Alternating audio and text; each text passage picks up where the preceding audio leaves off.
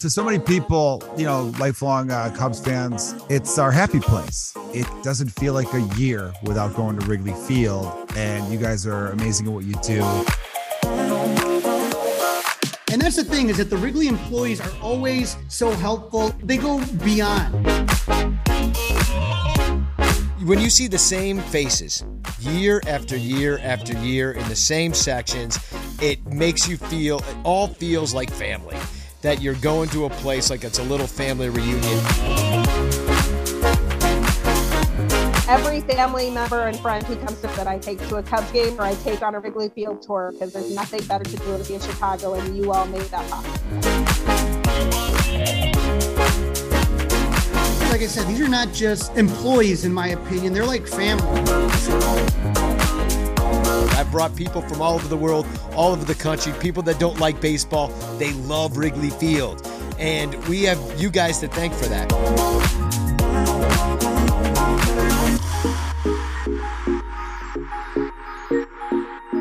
Welcome to Mistaken Identity Beyond the Ballpark, now part of the Unconfined Network. We explore the fascinating personal lives of the people inside Chicago's most iconic sports venue, Wrigley Field. Our podcast will take you on an amazing journey, introducing you to some incredible people that we've met along the way. We'll discuss hot topics, play a few games, and just try to have an overall good time. There'll be plenty of surprises along the way, so stick with us to see where our journey heads next. But for now, kick back, relax, and enjoy the latest episode of Mistaken Identity Beyond the Ballpark.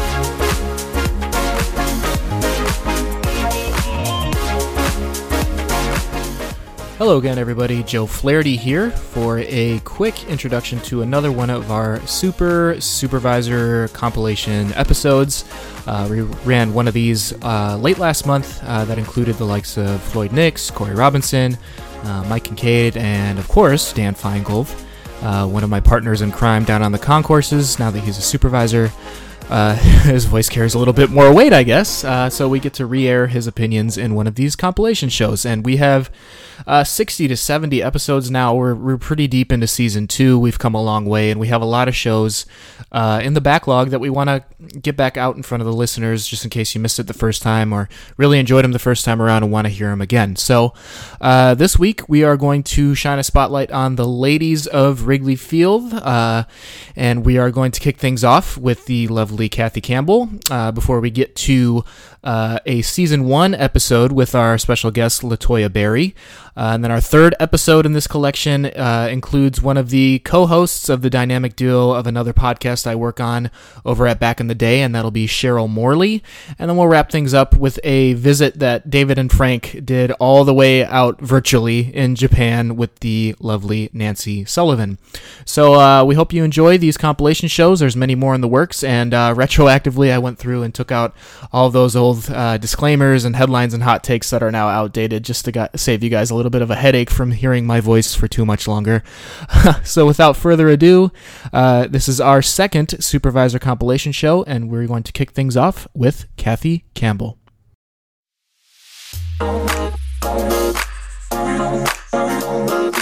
To so many people, lifelong Cubs fans, it's our happy place. It doesn't feel like a year without going to Wrigley Field, and you guys are amazing at what you do.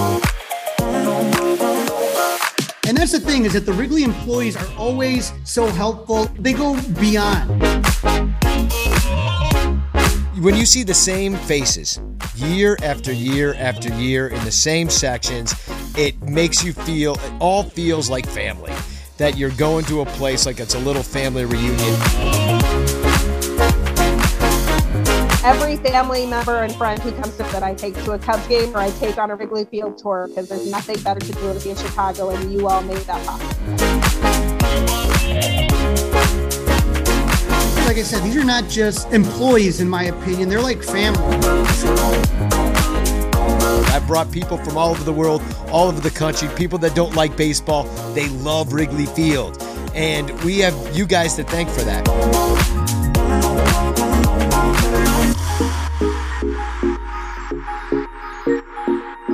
Welcome to Mistaken Identity Beyond the Ballpark, now part of the Unconfined Network. We explore the fascinating personal lives of the people inside Chicago's most iconic sports venue, Wrigley Field. Our podcast will take you on an amazing journey, introducing you to some incredible people that we've met along the way. We'll discuss hot topics, play a few games, and just try to have an overall good time. There'll be plenty of surprises along the way, so stick with us to see where our journey heads next. But for now, kick back, relax, and enjoy the latest episode of Mistaken Identity Beyond the Ballpark.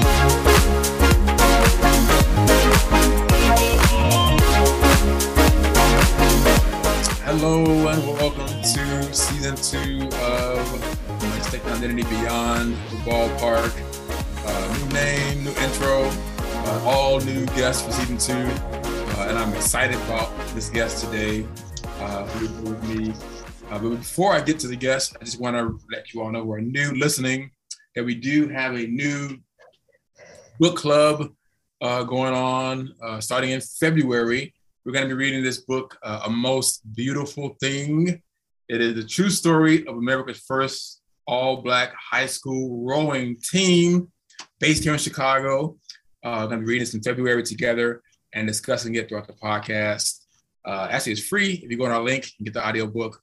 So make sure you check that out and join us on this journey as we read different books together. This book was actually selected by a Cubs staff employee, Therese, I think Panakis, I say her last name, but she selected this book for the month of February. So join us in that.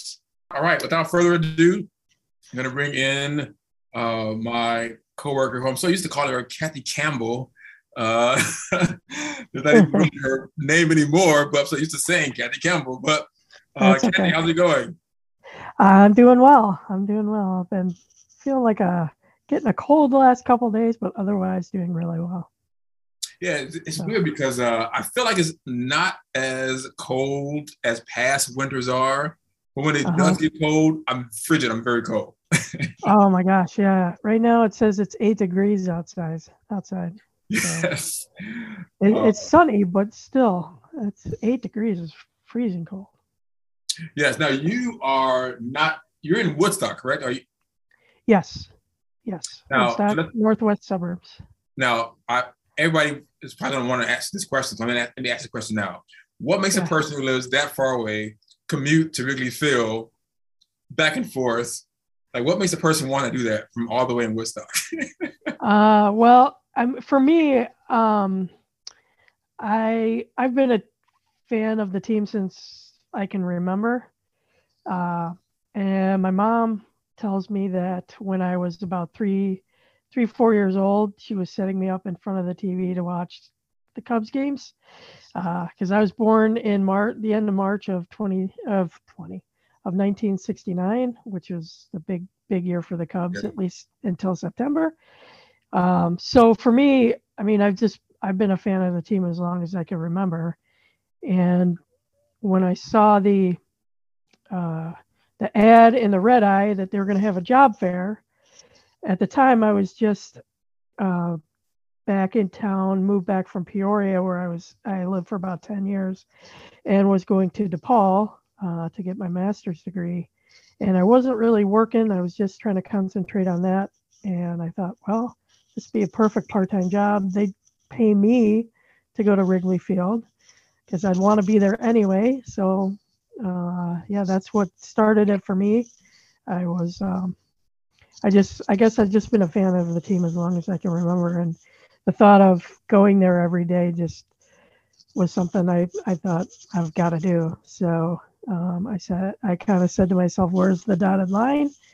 You know, I'll just sign it whatever they want me to do, and kind of went from there. So, and I've stuck with it. Luckily, my full-time job has been it's allowed me to be able to still be there in the summer and still have a full-time job, because as much as I'd like to make 81 days a year, pay my bills, it just doesn't. So, but that's basically it. I started out just seeing where it would go and turned into, lifelong friends and probably one of the best jobs I've ever had. Now, the one thing I like about the podcast is that I always learn something new about somebody that I did not know before. And I did not know that you were yet another supervisor with a master's degree. I just found this out right now. So tell me about that. Yes. Well, okay, so it was a long way around, but or a straight, not a long way, I guess a strange way around. I got my bachelor's in technical theater back in the day, and then I was working at a theater down outside of Peoria and decided I wanted to go back and work on computers, learn some stuff about computers. So I went to the local community college and got an associate's in computer science. And when I was looking at schools to continue that, the couple that I talked to said, don't go back and get another bachelor's. Why don't you've already got a bachelor's. Why don't you just get a master's? You've got the basics in, so just, do that. So that's when I decided to go ahead with the master's and ended up coming back to the Chicago area and getting my master's in computer science from DePaul. Okay. So tell me about your theatrical background. I know you love theater, been around for a while. So tell me how that started and where you're at now with it. Well, originally my dad and my older brothers were involved. When I was little, my dad loved being in the theater. He was did a lot of acting at the community theater level in the town we lived in. And so I just loved hanging out and watching him on stage and being around backstage and everything. I'm not an onstage person. I'm not that comfortable being up in front of a group, but I love doing the backstage work. And so all through high school, I did that. And actually the one of the other supervisors who retired a couple of years ago, or didn't come back this past year, I should say, Tony Castellino, was my drama teacher in high school. Oh, wow. And and so he had a big influence on that for me as well, and did theater all through high school and decided to pursue it in college, and went to Illinois State and got a degree in technical theater, did a lot of stage managing. And then after graduation, I worked at a dinner theater actually outside of Peoria in a little tiny town called Farmington that had a theater that had been a vaudeville house back in the 20s and 30s, and the stage was still intact. So it had been turned back into a theater. It had been a lot of things over the years, a biker bar and all kinds of things, but was a theater, and I worked there for about 10 years and then ended up coming back to Chicago. Got away from theater for a little bit while I was doing my computer work. And then just a couple of years ago, right before the pandemic, I guess about a year before everything got shut down, I started working for Broadway in Chicago part-time as an usher, just to be around theater again, and got to see some shows and stuff. And then, of course, everything got shut down. And now that shows are back, I've been working back again with Broadway in Chicago, but this time working at the stage door. So I actually get to be backstage and meet some of the actors and see how it's all done and everything, which is a lot of fun. And I've told you this story before, but in listening to your podcast, I found another person that's really into theater, Michael Galloway, who's a security associate. He was on your podcast last year, I think in June or something, May or June, and was talking about his love of community theater. So I talked to him last summer, and so he's actually doing a show out here in Woodstock, oddly enough, coming up this summer. So he got in touch with me, and I'm going to help him out with that as much as I can. So try to help out and get into a little bit of theater when I can, and go see it as much as I can. So yeah, now you've done Wrigley Field. You talked about some theaters you've done, and then you also took a dive for the first time into the cold football season at Springfield Bears. Right. So one, tell me what made you want to do that and say yes to that, and then what was your experience like? Well, I guess I got into it because I hadn't planned on it actually, but my husband Bob had taken a position with S3, and then I spoke with you and Margaret and a couple of the other folks from Wrigley that were doing it, and you all kept saying, we need some more people. Why don't you come? It'll be fun. So I thought, okay, well, I'm not a big football fan. I don't really follow football. Baseball is obviously more of my sport, but I thought, well, it's only 7-8 games over the next 4 months. I think I can handle that, and so I got into it, and it's a lot of things. Like the basics are kind of the same. Working at both places. I mean, I worked at the gate mostly at one of the gates, and the basics of doing that are the basic same principles as working at a gate at Wrigley. But there are a lot of differences. The fans are different, and just the atmosphere is a little bit different, and everything. And it was fun. I enjoyed it, and it's not quite like baseball where you've got 81 dates. It's only, and I missed the first one because I hadn't signed up yet, so it was only 7 games for me, and so it wasn't a bad schedule at all to work in around everything else I'm doing. So it worked out good. And then Bob and I could commute together. So for those that are listening that don't know, you're referring to Bob. So Bob is your husband, and right. He works for the Cubs. This is his first season, or has he been there a couple of seasons? Yes. No, this was his first season. He used to own a bicycle store in Schaumburg, and unfortunately that store went under at the end of 2019, and then we went into the pandemic. He had actually planned on applying for the 2020 season, but then when everything got shut down, he decided, he didn't, obviously, because we weren't having fans. So he applied for this year, and he wanted to see what everything was like. He hears me talk about it and how much I enjoy it and everything, and he said, I want to see what everybody I talk to that works there loves it, so I want to see what it's all about, and see, so he's enjoyed it, and he's worked a lot this off season also, and he got a job with the ice rink company, so he's been there at Gallagher Way a lot this winter, working for the ice rink. So yeah, you two clearly don't care about the cold, because I saw Bob a couple of times. It was freezing. Yeah. Although I think today he was happy he wasn't working down there because it's so cold today. But he was there yesterday, and he said it was quite chilly. But I think he was kind of happy today that he wasn't there. So now, how did you two meet? Mutual friends, actually. When I moved away I moved to Peoria.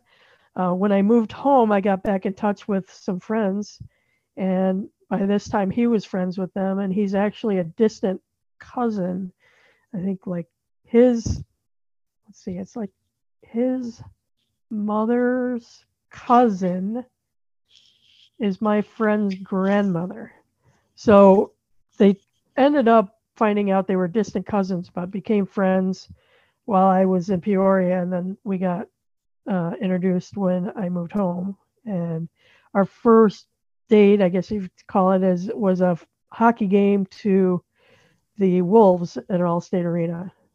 So with a bunch of other Cubs people, because Jennifer Aparicio, who was a SSA and a GSA, that's not with the Cubs anymore, used to be a season ticket holder. I don't know if she still is, but for the Wolves, and used to get a group together from Wrigley to go to usually opening game for the Wolves. So. Okay. Now I was supposed to come out to your house, and actually your house and Donna's house and Nick's house, to do these tours, and I just got so busy. But you have a Christmas tree farm. Tell me about how that started, and tell me more about that. Well, Bob was looking for a new place and found this place that we live at now. It's we weren't living together at the time, but he was looking for somewhere new, and he was introduced to this place. It's 54 acres. The house is on the property with the farm, and we just both kind of fell in love with the property. We like the house a lot as well. I mean, it's a very nice house. I don't want to, diss the house in any way. It's beautiful, but we really just fell in love with the property. Lots of trees. It's got a couple 3 ponds on it. It's quiet. The house itself is set back about a half a mile off the road. So we are on a kind of a busy road. We're on a state route 176, which gets lots of trucks and stuff. But it's very quiet, and we love it. Our friends come over and they'll fish in the ponds and just hang out. Lots of property to just hang out on, and like during the pandemic, we'd just walk because we actually share the driveway with 2 other houses, and our friends, some good friends of ours, bought the first house on the driveway about 3 or 4 years ago now.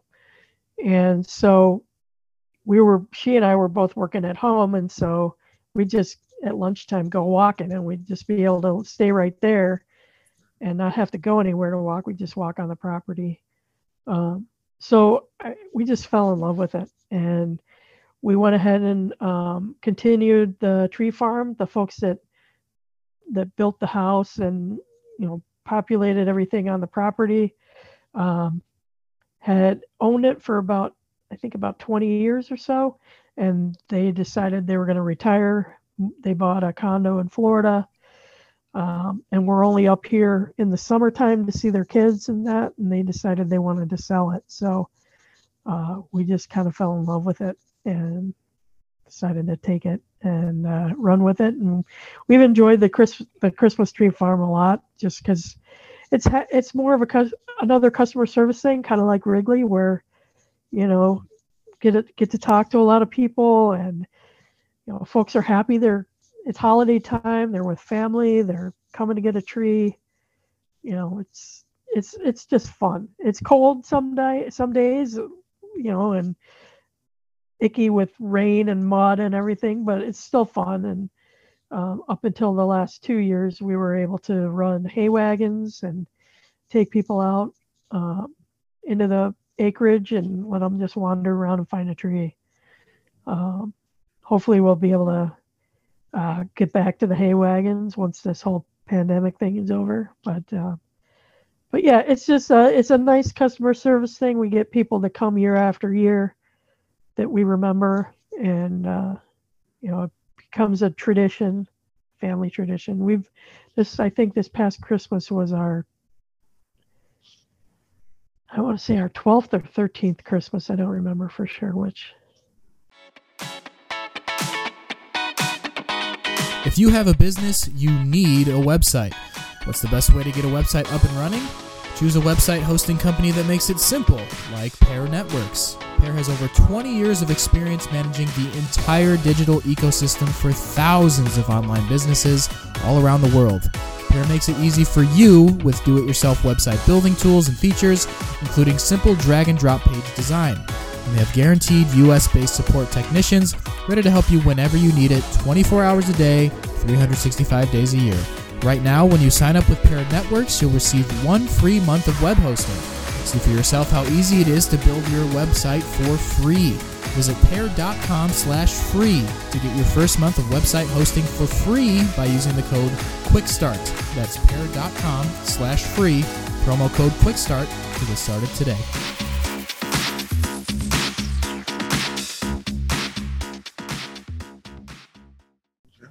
I'm looking forward to coming out there and doing a tour. But there's one thing I got to ask, because me and wildlife don't get along very well. So what kind of wildlife might I run out to when I'm out there? Nothing too crazy. I mean, nothing that's gonna run you over or anything like that. But although our neighbors for a while did have a bull wow. that actually jumped the fence into our yard and he was chasing.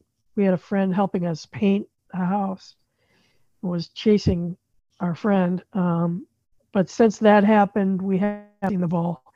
I think they were kind of forced to get rid of it. But really, it's just on our property, it really is just wildlife. Like my husband's seen coyotes, I've seen foxes, but mostly we get like geese and ducks, cranes. We get a lot of deer. We even saw a snapping turtle a number of years ago running across the yard. But mostly, harmless stuff that's not going to hurt. We do get wild turkeys. Okay. And there was one day where a couple of the males, we have one wall that's a lot of, it's glass doors all the way across. And I think the turkeys must have seen their reflection in the window in the glass, because they kept making noise and goggling, or however you say that. And it was pretty funny. They were presenting their feathers and everything. So, but they were right up against the doorway. So that was kind of cool. Now, do you all have any pets with all that land? Do you all have any pets? No, we don't have any pets. With our crazy schedules and the fact that we're rarely, we're really not home a whole lot, it wouldn't really be fair to have a pet. So we haven't ventured into that realm yet. So I don't know if we will until our schedules become less crazy. So. All right. Now let me jump to baseball real quick. Do you remember where you were at and what you were doing when the Cubs won the World Series?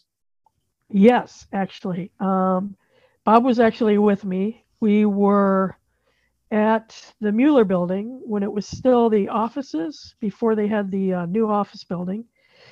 The front office used to be over there, and Deb worked out with the supervisors or the managers for us to hang out in the break room over there. So there were about 15 of us, supervisors and spouses and so forth.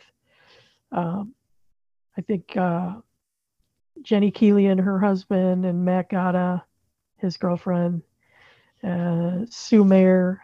I know I'm forgetting more. There was more, but we were there actually watching on the TVs there. And it was one of those games where, you're watching and you're cheering, yeah. And then, oh no. And then, yeah. And then, oh no. So, but yeah, it was an amazing night, just because, when once they won, we went out into this little fenced in area where they had a little picnic table on Clark Street, and the whole street was just packed full of people. I mean, the people climbing up the light posts and just going crazy. And we ended up making our way over to the marquee and getting a picture. Brian Deutschman let us come through and just take a couple pictures right in front of the marquee, because they had everything blocked off from the street. You couldn't get close, right up next to the building. So, but we did that, and then went back to the office building and hung out, watched the post game festivities and everything for a little bit. And then one of the craziest things I saw, though, was we were headed home, and it was around 2:00, trying to get out of the Wrigleyville area. And I was going down the side street, and you could tell everybody else was heading toward Wrigley. Well, we were heading away from Wrigley. But we saw one car where this gentleman he had a moonroof or sunroof in his car, and he had his head sticking out of the sunroof while he was driving. So he's kind of like this, like looking at, I thought, holy cow, let's get out of here. I don't want to get hit by anybody doing something crazy like that. So But it was fun. We had an amazing night. So that's why I was. Were you on the trolley during the parade? I was on one of the buses. Jenny and Keely and I were on the bus with the coaches and Joe Madden.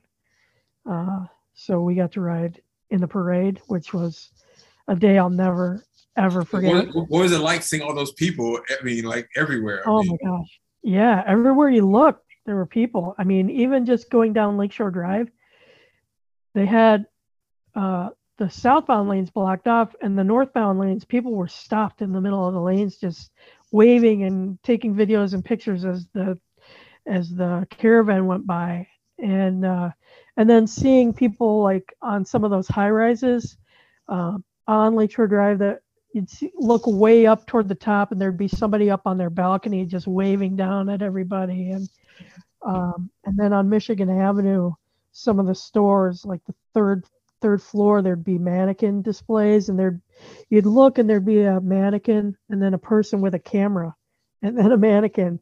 Like they were everywhere so they could try and see the caravan going by. And just a sea of people everywhere. But yeah, that's a day I'll never forget.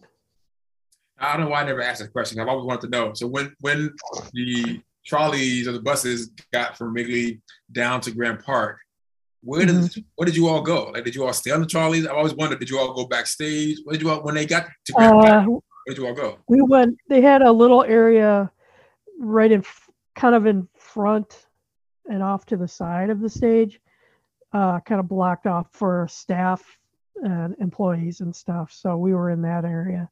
So we weren't in with the major part of the crowd, but we were still, in front of the stage so we could see what was going on. Okay. Now, I want to end on this because you've been to a lot of venues, and I've even been with you at some of some concerts, Park West. And so what are some of your favorite concerts to watch, or musicians to watch? What are some of your favorite and music-wise? Well, I've seen some really, really good shows at Wrigley. Haven't really seen all of it because I'm working always, but I enjoy Green Day. I thought they did a fantastic show when I saw them both times when I saw them. When I worked those shows, I kind of have a weird taste in music, I guess, or a wider range. I like all kinds of different music. James Taylor, I like. Thought he did some really good shows. We saw the Police when they were there. The one person I haven't seen yet that I'd like to see is Lady Gaga, because she played Wrigley Field a couple of years ago, but we had a wedding that weekend, so my niece was getting married, so I missed it. So I'm looking forward to her rescheduling her date, hopefully soon. The other person I'd love to see in concert is Adele. Like I watched that show she did from Griffith Park. I don't know if you saw that with the Oprah. She did that. But just the views from up there were amazing. I thought, wow, So she's another person I'd like to see. Then Bonnie Raitt's another one I've always wanted to see. So, but I grew up loving Styx. That was the first real concert I went to, was the Paradise Theater concert for Styx. My older brother took me when I was in 6th grade. So those are probably some of my favorites over the years. Okay. I enjoyed the Lady Gaga concert. The one that I missed I think it was Sam Hunt, because I was out of town. Okay.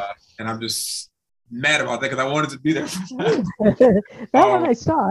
I like that. Yes, I would have loved to have been there for the Sam Hunt concert. But Lady Gaga was pretty good. I actually, surprisingly, really enjoyed James Taylor when he was there. It was just a calm atmosphere, good music.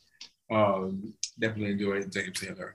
And I like Pearl Jam and Foo Fighters, but I'm more selective on the songs. Like I don't necessarily like their entire catalog, but there's certain songs I like, you know, and things like that too. So it really, and plus I listen to show tunes and that too, it's being in theater. So kind of listen to all kinds of different stuff. Okay. So I always let my guests, I try to let my guests end by see if they have a question for me. If you have any question at all, if there's one question that doesn't want me to answer, you have a question for me?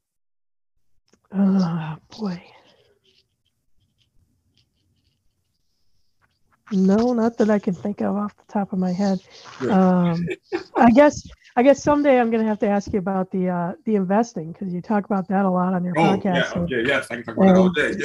Yeah, and getting into that, maybe get some tips from me on that. Yes, so in 2022, I'm expanding into real estate. So. Is that right? Okay. Yeah, we'll be talking more about that. I just got some property for Jordan actually this month actually. So. Okay. Moving into real estate next is my big thing to talk about. So yes. So are you going to become a licensed real estate broker then? No. So I'm going to talk about this later on. But there is a private real estate investment firm called Fundrise that links up different properties around the country, private properties around the country that are being either condos or houses that are going to be built. That are looking for private investors that you invest in, starting at either $500 and or more. And based on the percentage that you invest in, you're able to get back that amount in return on your investment. So it's a good way to get involved in real estate for people that don't have hundreds of thousands of dollars, but It's a good way to diversify your portfolio on a level that's affordable for you. Okay. So that's why I'm getting Jordan into it, because he's in college and can't afford thousands of dollars, but he can afford to start investing in some of these private real estate projects that are coming up around the country. So. Okay. Yep. Well, I do have a question for you. Yes, go ahead. Now that I think about it. So I know you're a big food person, love going to restaurants and stuff. Obviously, you talk about that. Is there a favorite place for you in the Loop? Do you go to any places in the Loop? It's going to sound very, very bad, but yes, I am. Now, okay, two answers. The one place that I've always wanted to go, but have not had a chance to go to, is the Walnut Room. I've always wanted to go there. Haven't had a chance to go there. But I am infatuated with the fried pickles at Hooters. Something about those fried pickles at Hooters. Oh, really? I am in love with those. There's a place down there, by the way, called, I think it's called Experience. It's a brunch place. Now, for brunches, I like that place there. I love it there. But dinner-wise, I am hooked. There was one point in my life when I ate at Hooters just for the fried pickles once a month for like 3 years straight. Wow. Now, where's the Hooters? Where is the Hooters? On Wells and something. It's not that far. Do you know where the Portillo's is downtown? Or the big Rock and Roll McDonald's that's downtown? Yes. It's like 2 blocks from there. Oh, okay. Okay. Yeah, it's 2 blocks from there. So I am just, matter of fact, for Father's Day, that's what me and Jordan went actually, was to get some fried pickles there. Oh, okay. Yeah.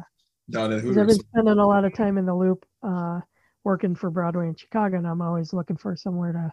Now there's a food hall. There's a new food hall. I think it's called Revival. I think it's called by Broadway in Chicago, by one of the theaters there. And the food hall is cool because when you go inside, it's similar to a food court, but it's all nice, like gourmet type of unique chefs and their establishments in this food hall. And you can try a different one every day, have something different. If you go to the same place, you can have a different meal every day for 2 months.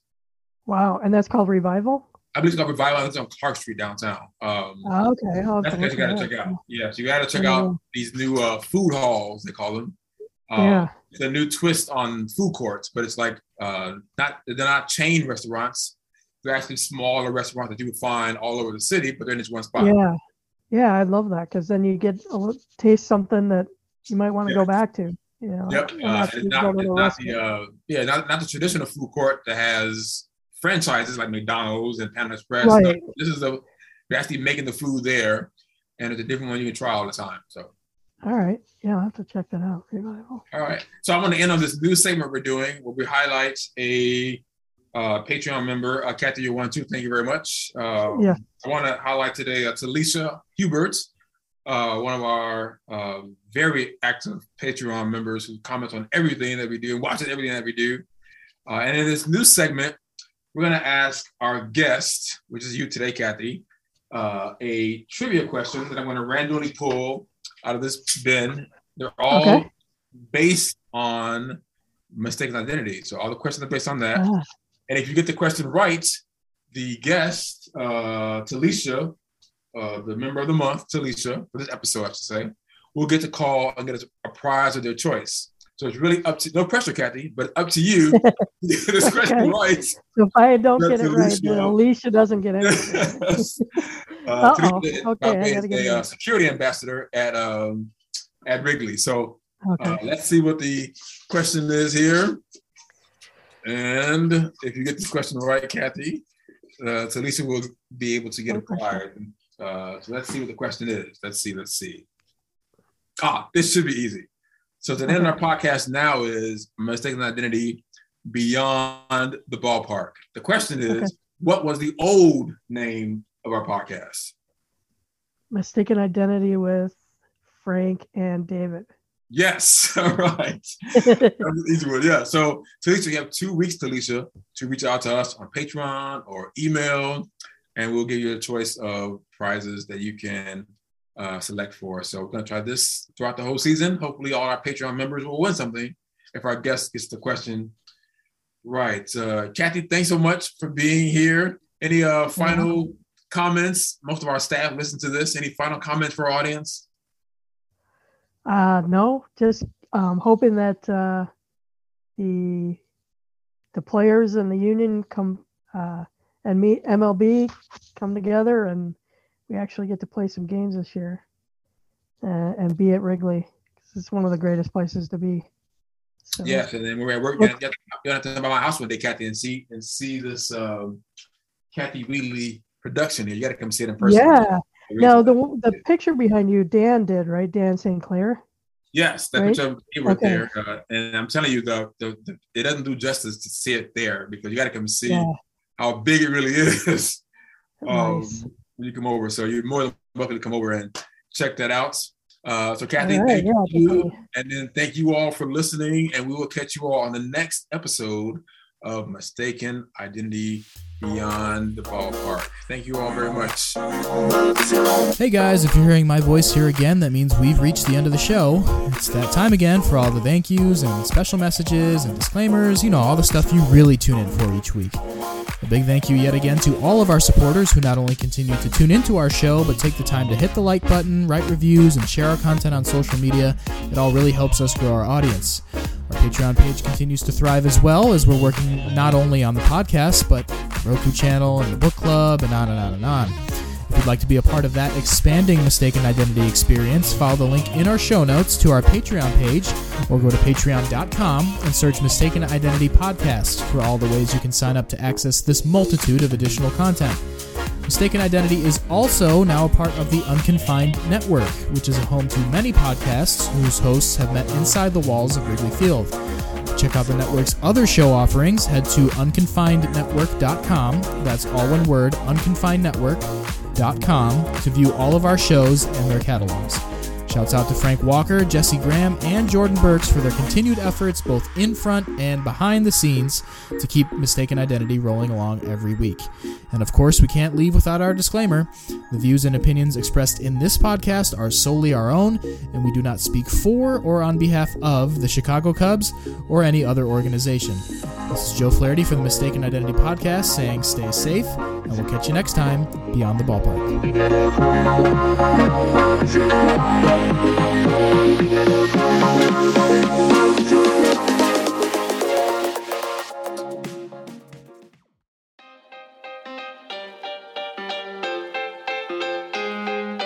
The 2-2 pitch. There's a drive deep right. Cubs win! Cubs win on a grand slam by Hayward!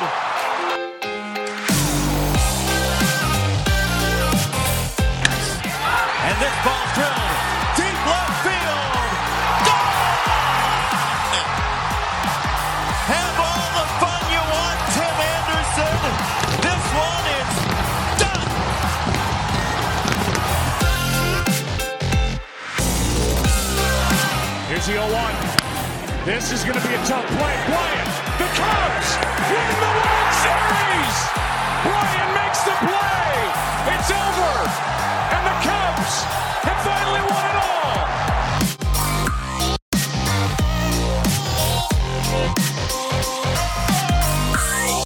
TGIF, and welcome to Fanatics Friday on the Mistaken Identity Podcast. Brought to you by Fanatics, the world's largest collection of officially licensed fan gear from all the leagues, teams, and players you love. Head on over to the show notes to gain access to the worldwide leader in licensed sports merchandise from all of your favorite teams, and be on the lookout for your chance to win some free items. Now, here are your hosts, Frank and David.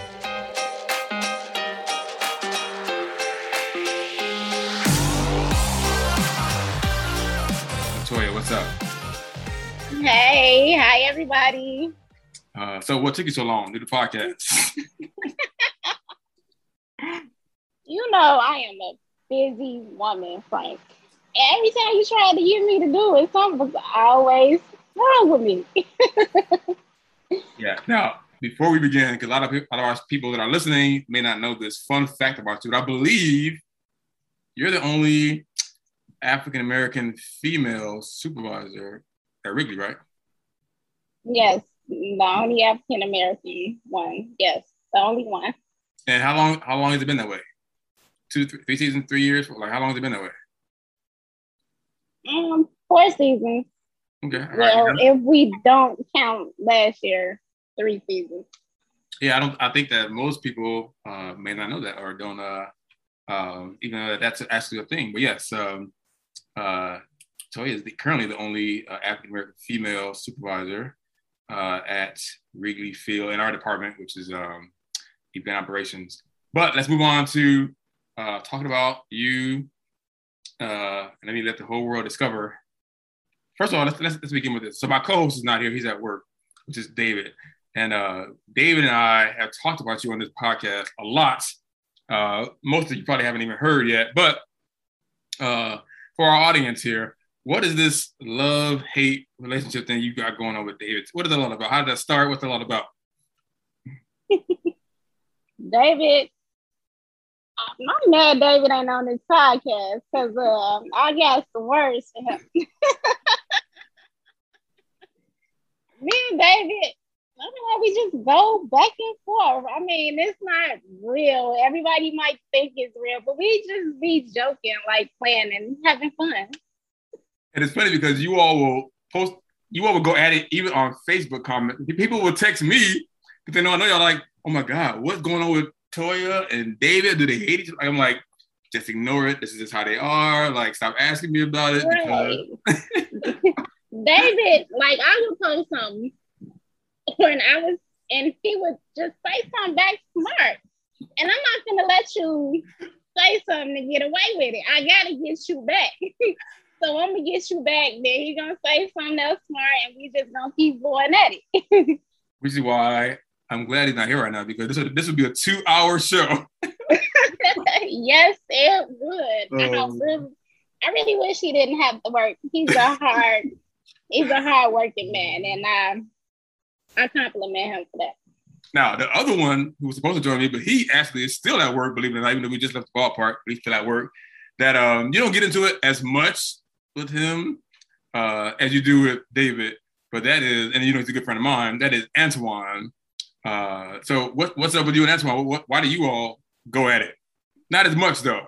Because he get on my nerves, too. He likes to say little funny, slick stuff on the side. And once again, I'm not going to let you get away with messing with me. Yeah, I think and then, like, this has been going on for, like, years. How long has it been? Yeah, it's been a while. It's been a while. Yes, and but it's not like it's all love, no hate. And I have been able to avoid it because I'm in the middle sometimes, but I just sit back and watch. Because Frank, me and you get along. We don't have no problems. But the other two, I don't know about them. Now, let me ask you this question. So I think your mom just had a birthday. Yes. Now, your mom worked at Wrigley Field for 2 seasons, or I think 1 season. 1 season. Yeah, she didn't work this season because of COVID. So what was it like to work with your mom and you be her boss at work? I love telling my mom what to do. Like, pay back, Mom. Mom, stand here and scan these tickets. Don't move unless I tell you to. No, just wait. But it was cool for me and the rest of us to be able to have somebody to tell on you to, like, because Toya always do everything. Oh, there go Toya mom. Let's tell Toya mom what she did. That's what we liked. My mom, y'all can tell my mom all y'all want. She's not gonna stop me from getting y'all. Now I might have to take it easy in front of my mom, but when she gone, it's on. Now there's one person that me and you have a lot of respect for, and that is Floyd. Tell us about your relationship and your thoughts about Floyd. Oh, wow. When I first met Floyd, I was an usher. I could not stand him. Like, he was so mean. Like, every time I went to Gate Up and he was my supervisor, I'm like, oh, man, he's my supervisor. I want to go home. Like, he was just so mean to me. Like, I couldn't stand him. But, like, over the years, we had, like, good friendship. And now I like him. And I don't pay him no attention. I just laugh at him. Because you can't tell the difference if Floyd's playing or if he's serious. Because he always got that same look on his face. Yes. And I'm like, I don't know which Floyd this is today. Yes. Now there's one supervisor that I think you worked with closely the most on a daily basis in the bleachers, and that was Mike Smith, because I believe you were the bleacher gate chief for a few years, and then Mike Smith was there for the last couple of years. Mm-hmm. So I believe you worked with him closely the most. What are your thoughts about Mike Smith? I like Mike Smith. He was good. He's funny, as we all know. Kind of miss him being at the bleacher gate. Yeah, Mike Smith is fine. Now, but me and him used to always go back and forth when I became a supervisor about the bleachers. Like, you cannot, no, me and him used to fight about the bleachers. You was not going to be at the bleachers every day. This is my gate, so you need to go to gate K or something. Get away from the gate. Now, so me and him used to go about the bleacher gate all the time. Because as you know, I used to love being at the bleacher gate all the time. Yes. Now, speaking of Gate K, you're there a lot now because of something that happened to you. So you want to tell people that may not know, who've been seeing you, why you're in a boot. It's actually the dumbest thing ever. I was downtown getting off work, and I was just stepping down off a high curve, and my foot went in and out, and it was real swollen, and it's still messed up today. So I got a real bad high sprain, and that's why I'm in the boots. And why you stuck ever in that Gate 5, Gate K? Exactly. But it's okay. I'm the new John. Yes. Now, speaking of, you have the boot now, but you came to the supervisor event at Club 400, and you were in crutches. So tell me, did that hinder your experience, or did you still have a good time, or what did you think about that supervisor event? I love the supervisor event. Like, his house was amazing. Everything about the house, from the bathroom, like he had the bathrooms decorated. Everything was nice. Like, I need a club basement like that. It was wonderful. I had a good time. It didn't stop me from doing a lot, but I did have to, it slowed me down a little bit.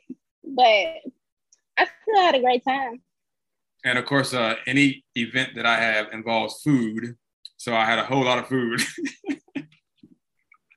Now, now me and you eat a lot. So tell our audience, do you think I eat more than you, or you think you eat more than me? I don't know. That's a tough one. I think we eat about the same. Yeah, so Floyd told us about the gate. Frank can eat an entire pizza and still be hungry. And won't gain a pound. Like, I won't gain a pound at all. Now, we don't agree I on used to be like that when I was little. Like, when I was little, I was real skinny. I used to eat, and not gain anything. I guess it caught up with me a little bit. Now, a little bit.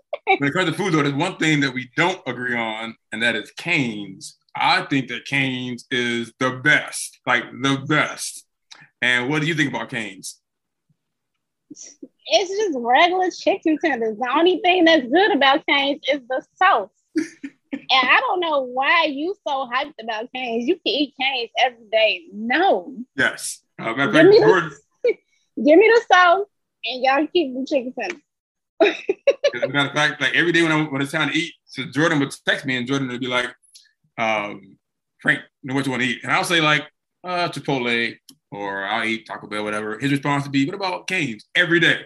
So that's why I'm eating Cane's every day, mainly because of Jordan. But speaking of Jordan, you've got some kids of your own.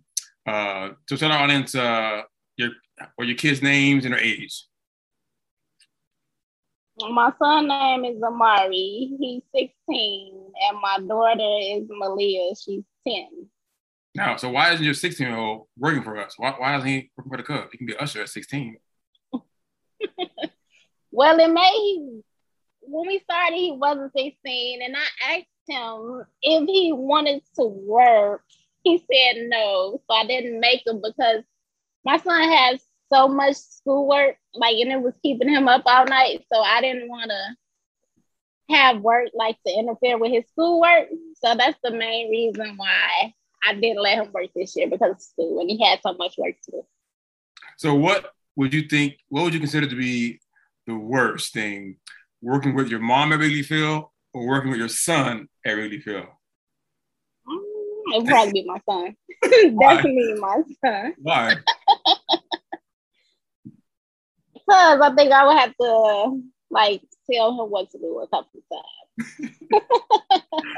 times. I know that whenever Jordan punches in and he don't like where he's at, my phone blow up. So I can just see the same thing happen to you. Like, I don't want to do no mobile order.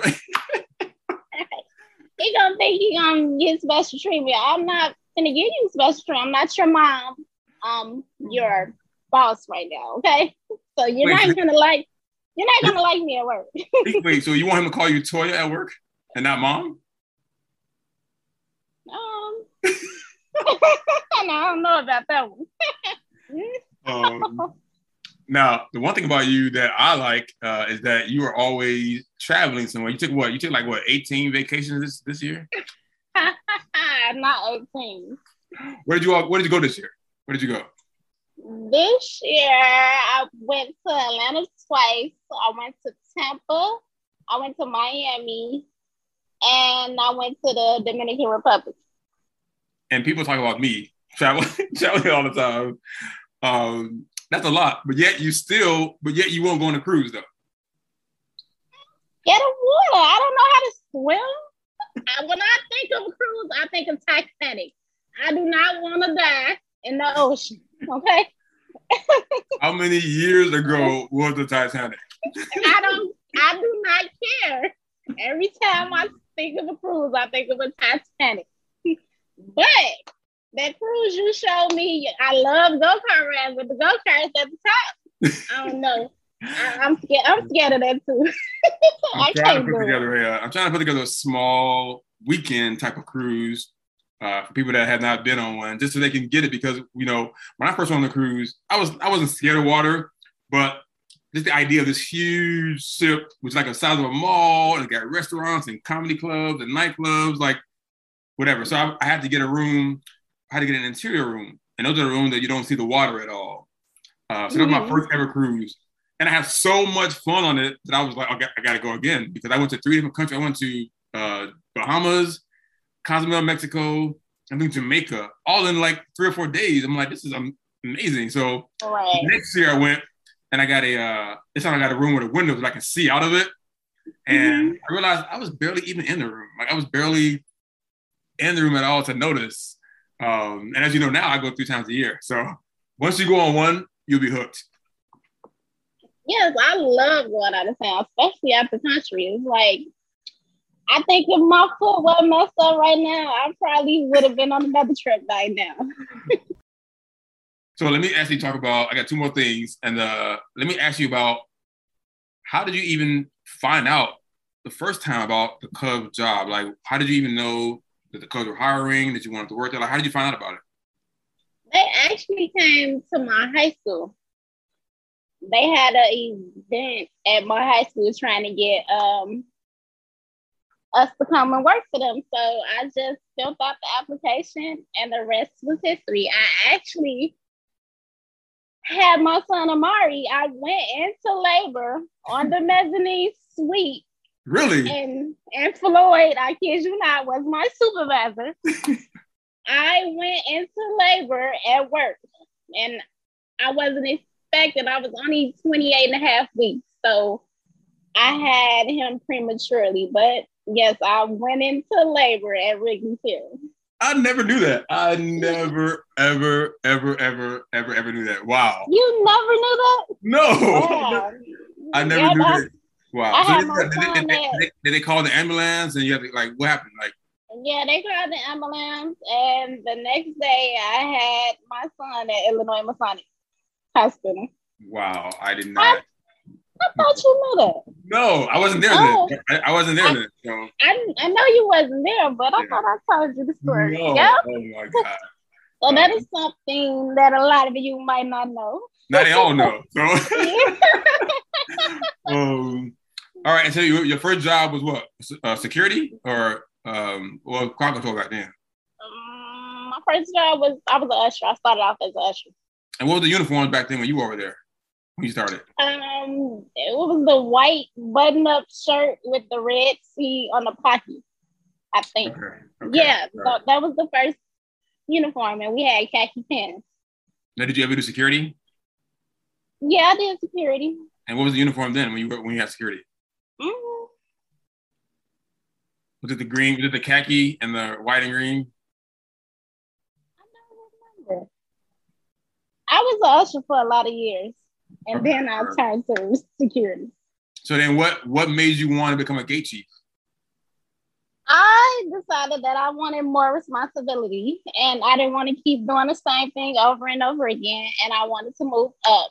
So David was the security boss at the time, and I talked to him, and I told him I wanted more responsibility, and I had what it takes for it to be a gate chief, and he made me a gate chief after that.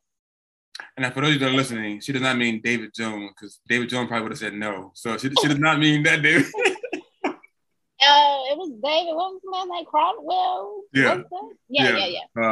Just for our audience know, she didn't mean David Jones. She had to ask for that because. Oh no, I'm not going to talk to David Jones about nothing. Now, what were you doing, or do you remember where you were at when the Cubs actually won the World Series? I was at home.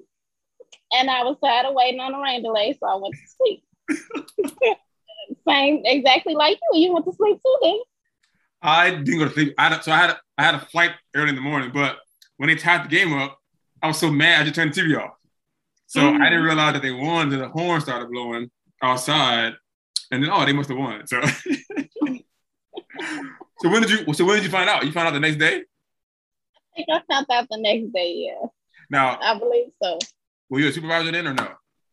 No, I wasn't. And I was so mad because when we was interviewing and I got hired to be a supervisor, they was trying to, getting our ring sizes.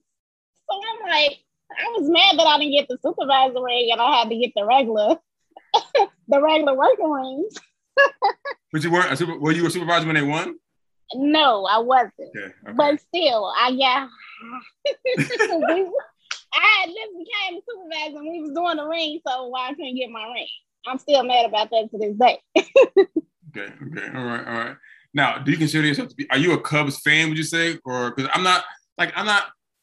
I don't consider myself to be a Cubs fan to the point where, I'm going to be hurt if they lose or whatever. Now, I like certain players, or whatever, but like, are you a Cubs fan, diehard? Like, if they lose, you're having a bad day, and like. No, I'm not a diehard fan. I mean, I'm a Cubs fan, but if they win, I'm gonna be happy, and if they lose, they just lose. Oh well. I'm saying, now, you have a favorite player, or had a favorite player? I know some of them are gone now, but did you have a favorite player? Or do you have one? Or? Was my favorite player. I used to like Baez, and I love Greg Maddux. Greg Maddux was one of my favorite. When he pitched, I knew he was going home early. Now, and I like Sam Bird too, because he wears the number 23. My birthday is on the 23rd. Jordan number is 23, so 23 is one of my favorite numbers. Now, most people don't know that me and you have the same birthday. We're born on the same day. Yes, we do. That's why we get along and we vibe so well. That's right. Yeah, I think our birthday, is it 3 of us or just 2 of us on the same day at Wrigley? I think it's just me and you. Because I believe, that month, there was a lot of us. I think it's Mike Smith. A lot of us. Mike Kincaid, Kyle. A lot of us supervisors are born around in that 2-week period. In that 2-week period. Now, so how many seasons have you worked for the Cubs? How many seasons has it been? So I started, I'm old, y'all. I started when I was 16 in 2002. Next year will be 2022. So next year will be 20 years. Yeah. And wow.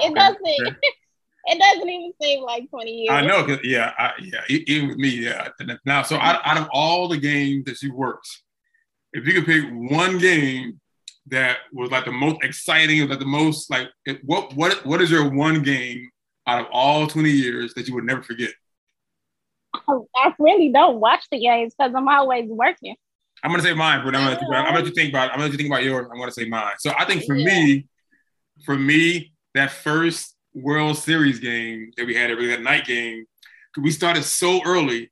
By the time we got there, the streets were packed already, and the crowd, the atmosphere, everybody was nervous. It was like, I think for me, that first World Series game that night is a game that I probably will never forget. It was just the atmosphere was just a whole different level. Like we're in the World Series. Like the manager were wearing shirts and ties and suits, and it was just a whole different atmosphere that year.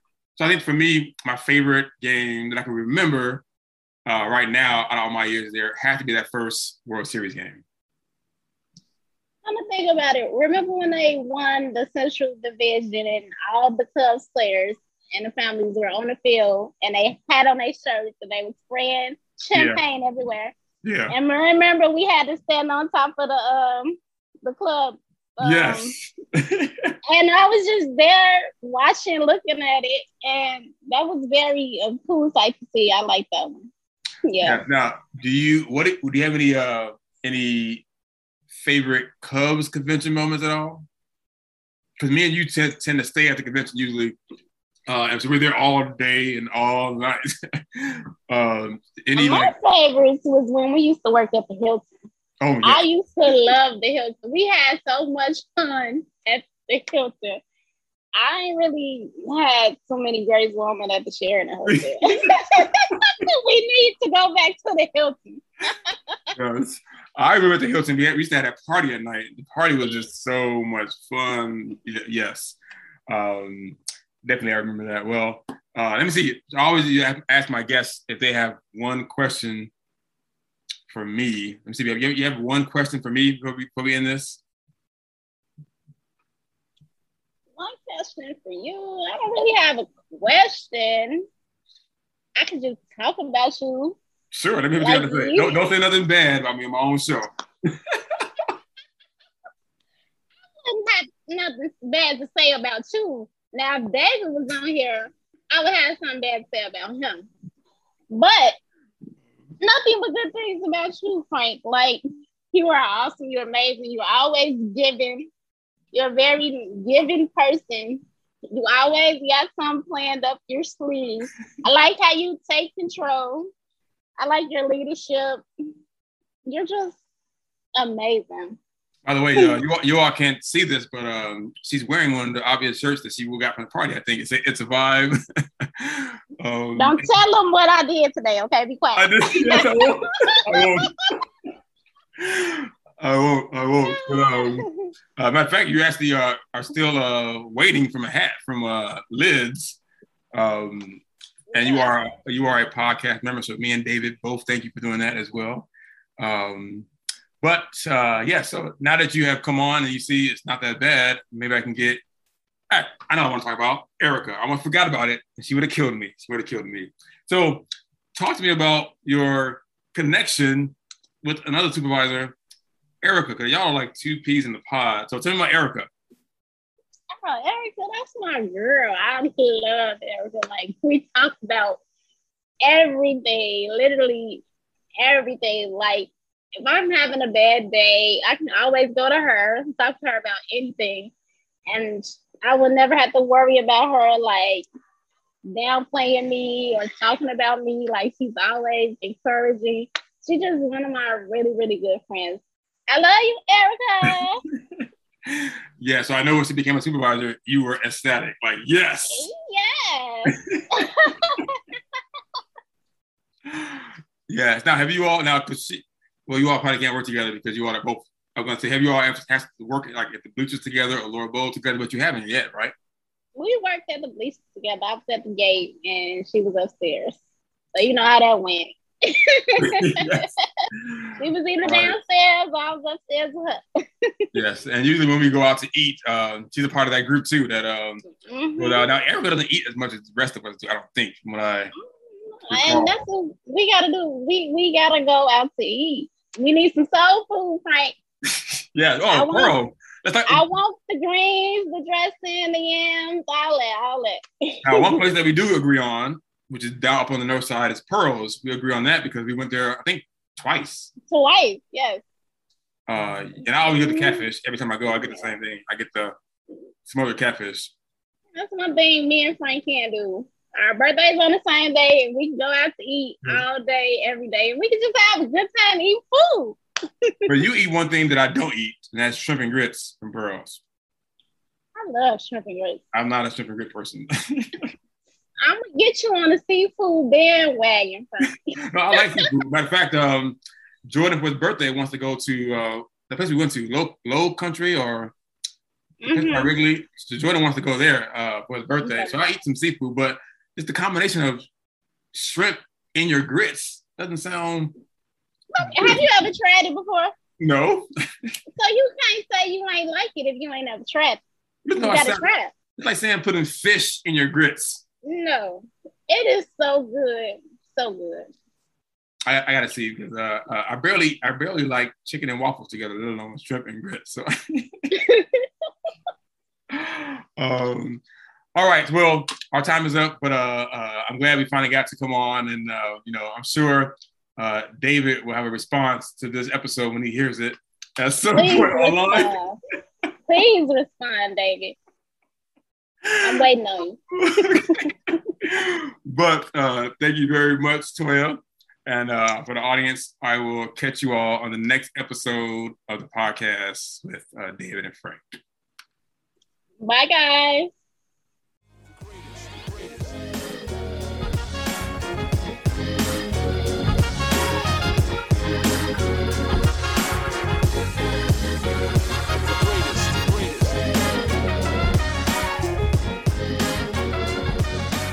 Hello, everybody, and welcome to another edition of the Mistaken Identity Podcast with David and Frank.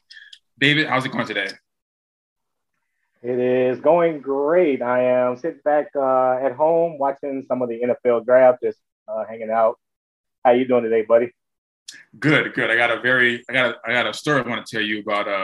And I don't have kids of my own, but I have adopted, I guess you could say, some kids. And I know one of your kids has been linked up with the Rizzo Foundation from our last Zoom. So I'm going to let you bring up that. But I want to tell you this quick story about Jordan Burks, who you may or may not know. He's somewhat of a hothead sometimes on social media. But there are two staff members at Wrigley, both begin with the letter J, Justin and Jordan, who I've known since they were kids. I've known Justin since he was a newborn from the hospital. I've known Jordan since he was a child. And they now work at Wrigley. They've been there for about like 2 years or so. But Jordan, during the pandemic, has actually, I've noticed a change and going through somewhat of a like depression that I'm not used to, because Jordan was a lively kid bouncing around, annoying the heck out of me, driving me up a wall and then finding a new wall and driving me up that wall. But things have changed during the pandemic. He's not close with his parents, but he's extremely close with his grandmother. His grandmother just passed. So he's even more somewhat dejected and even more closer to me now. But I noticed a difference in him recently because he didn't even tell me he was graduating from college. He's so depressed that he doesn't care.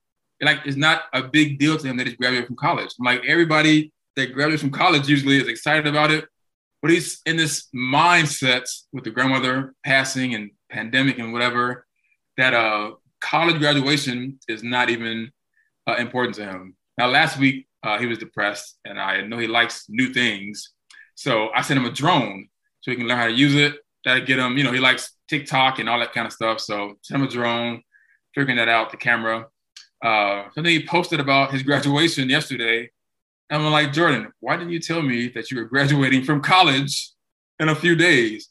And he's like, I just don't care. Like, it's just not a big deal. It's like, he's caught in something that I'm just not used to. This is a bubbly kid, as you know, on Facebook, arguing about Black Lives Matter. That's usually how he is. He's turned into this person that I don't even recognize anymore.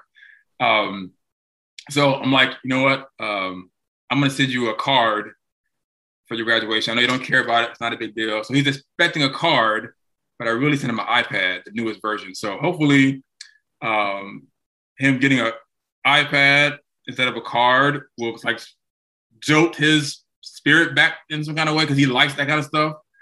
I can't even get him to come back to Wrigley right now. He wants to eventually. He just, grandmother passed and everything's going on. It's just not the same kid. So that was my day today, was, trying to get Jordan out of this, hey, you graduated from college. Everybody can't say that. And he was just not really, it's just college. I mean, so now that I've depressed everybody, let's go to you and talk about, because you've got kids that people have heard in the background, but they don't know too much about your kids. So I'm going to let you talk about them. Here at home with me, I have a 16-year-old and I have a 16-year-old son and a 10-year-old daughter and a 2-year-old son. That's probably the one that's making all the noise. Well, it could be either one, but my oldest, and I know you hate when I do this, but thanks to you and your connection with the Rizzo Foundation. Well, let's go back a little bit. A couple of years ago, 2017, my son was diagnosed with a brain tumor. It was a germinoma. I hope I said that correctly. Brain tumor, and it really affected us in so many ways, mentally, emotionally, financially. It was a burden. So we went through the same type of depression in a sense. Well, at least I did for a little bit, and it was a very trying time. I took off work. I was managing at a retail store, and I had to step down from that position and take care of my son, obviously, with the chemo and the radiation, and it was just a nightmare. So when you do it for children, they start off at Lurie's for chemo. But then when you do radiation, you have to go all the way out to Warrenville, because Lurie's is partnered with Northwestern in a sense, and the only radiation center they have is in Warrenville. So imagine taking that trip from where I live on the west side of Chicago to Warrenville, which is like 40 minutes, every single day. And then when you go there, you spend about 40 minutes, hour max, and you're doing this every day, back and forth, back and forth, back and forth. Anyway, long story short, he is recovered. He's doing well. But again, thanks to you and thanks to the Rizzo Foundation, which took care of us and supported us through this trying time. We are doing wonderful now. We're doing much better. Things are still a little difficult. We're still trying to get back on track with some things, but we're doing great. And thank you for everyone that reached out to me during that time and supported us. And I can't thank you guys enough. I can't thank you enough.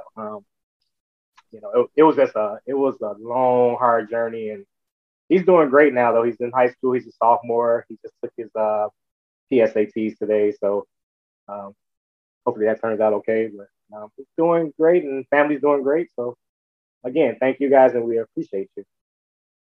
So, and it's not just you, but no matter how many times I tell people, I hate when people say thank you to me.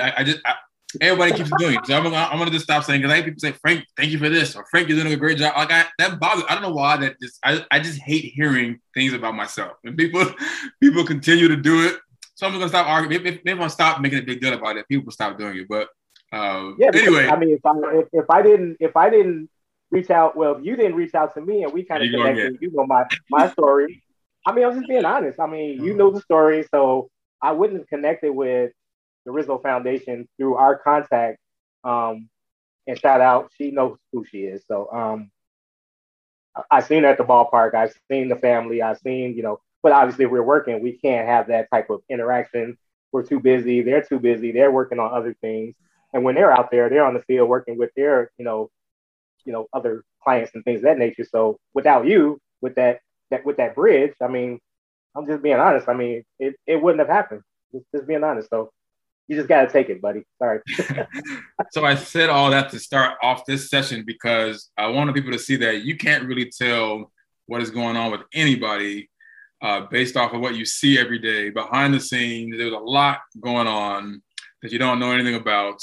And that leads me to our guest today, who we all saw back in January.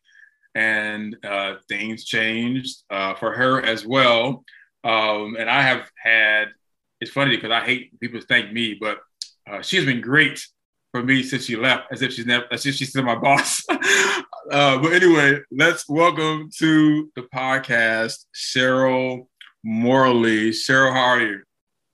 Well, I am honored to be here. Thank you so much. And we have been in touch quite a lot, Frank, with our similar interests in podcasting and what we've been doing. And I valued our relationship and our ability to stay in touch. But I have to say, like, those openings, wow, like really, really touching. Frank, first of all, your friend Jordan needs to realize that his grandmother doesn't want him to be sad. Every life is a lesson. And what he has to do is to ask his grandmother for a sign that she is still with him, because she is still with him.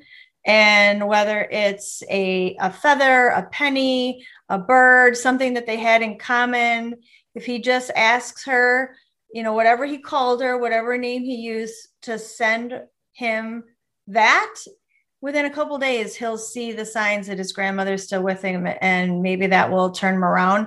Your generosity of the iPad is incredibly touching. And when people say thank you to you, just say you're welcome. It's okay. Like, sometimes that's the only way that they really know how to express themselves. So just be gracious and say, you're welcome. And exactly. It's not a big deal. I mean, we know the type of person he is. He's going to be humble about it. And also, real quick, Frank, you do have my address. So when you do send out that, special gift, just remember my address also, okay? Thanks, buddy.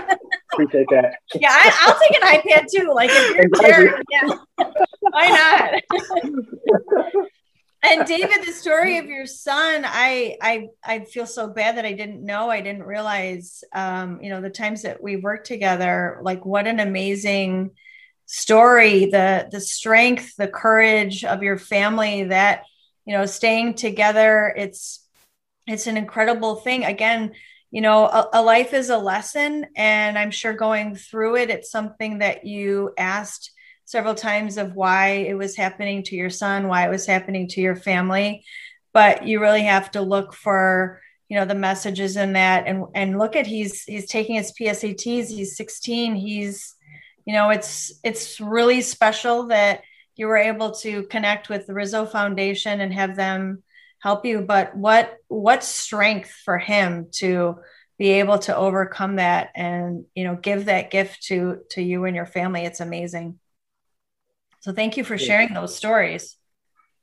Thank you. Yeah, he was a ball of courage. I don't know how, if, like I always tell people, if it was me, I don't know how I would have got through that, but he handled it well, he handled it like a champ. And let me just say this to you real quick. And I'm being totally honest. I'm not blowing any smoke up your tailpipe or anything like that. I'm just going to be honest. The one thing I can say about you, you didn't know this situation, and you were always busy. You were always on the go. You're always busy, running around. But the one thing I can always say, you were always so nice to me. You always stopped and said hello, how you doing? Even if you had to run, like most of the time, I'm not gonna lie, you were always running to the elevator. So you run to the elevator, and I'm like, hey, Cheryl, hey, how's it going? And you speak real quick, and then you keep moving, you know. But I can always, like, you're like a person that epitomizes respectability and professionalism. And I really, truly appreciate you for that. Thank you. I appreciate you saying that. You know, I learned from Patty Legatuda that, you know, she said you have to learn something about everybody every day. Like, take one person and talk to them and learn something you don't know.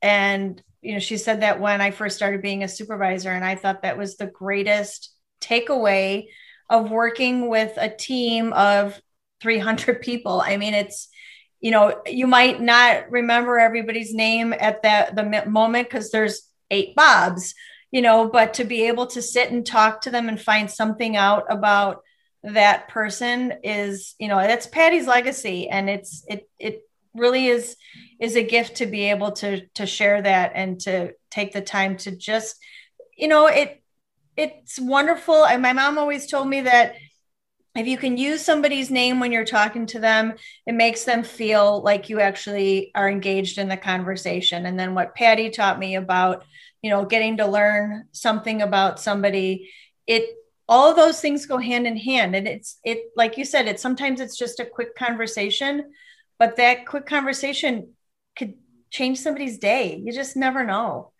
you know? Yep. We've all had bad days at the ballpark, and maybe just 5 seconds in the hallway right into the elevator and getting a quick laugh in is what the person needs for the day. So.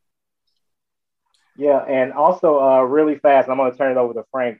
There was another instance where we had some kind of situation going on in the ballpark, and I know we were doing like kind of drills and like emergency planning and all this stuff. And it was like a whole bunch of chaos, but when you came around, you were the same way.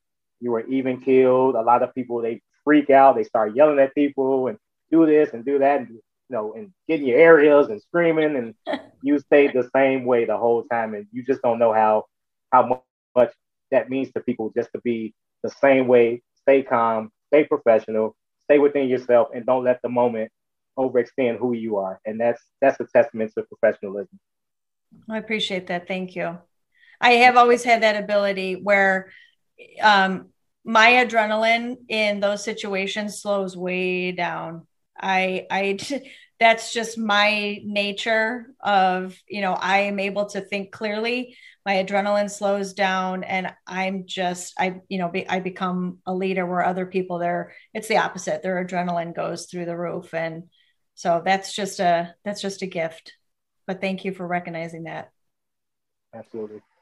So although we try very hard to stay away from the day-to-day stuff with the works, with the job, because of the policies and whatever, people would hang David and I if we didn't address the elephant in the room, which is, and we're going to try to do this in a way that doesn't get us in trouble, but when our staff and people last spoke with you, you were an employee of the organization, and some things have changed between then and now. And I'm sure that's the reason everybody clicked on this episode right away. So in terms that are broad and safe for us, can you sort of fill us in on the changes? So it's kind of a crazy story. I worked for DuPage Medical Group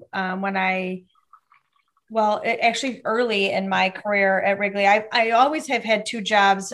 Being a paramedic, I started working with DuPage Medical Group in 2013, still worked at the ballpark.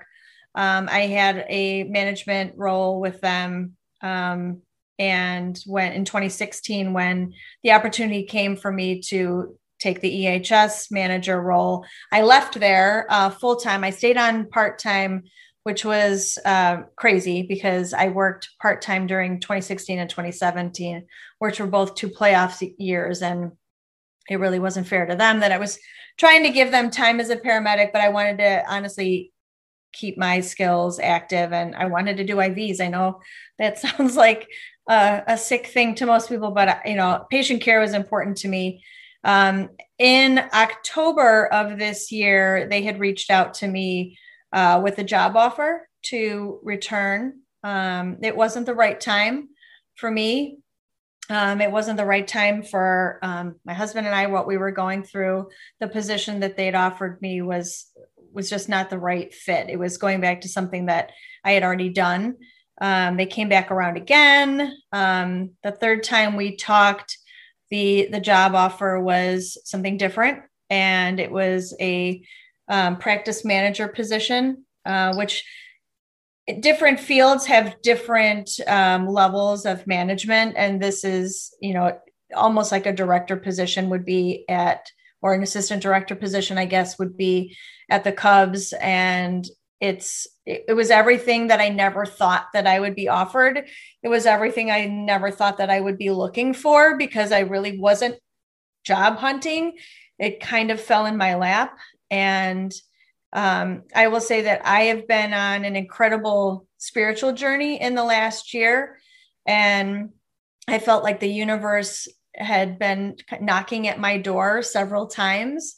And when this opportunity presented itself, I took a good hard look at where I was in my life and where I was in my career and where I needed to be, both in my career, spiritually, mentally, with my stress levels.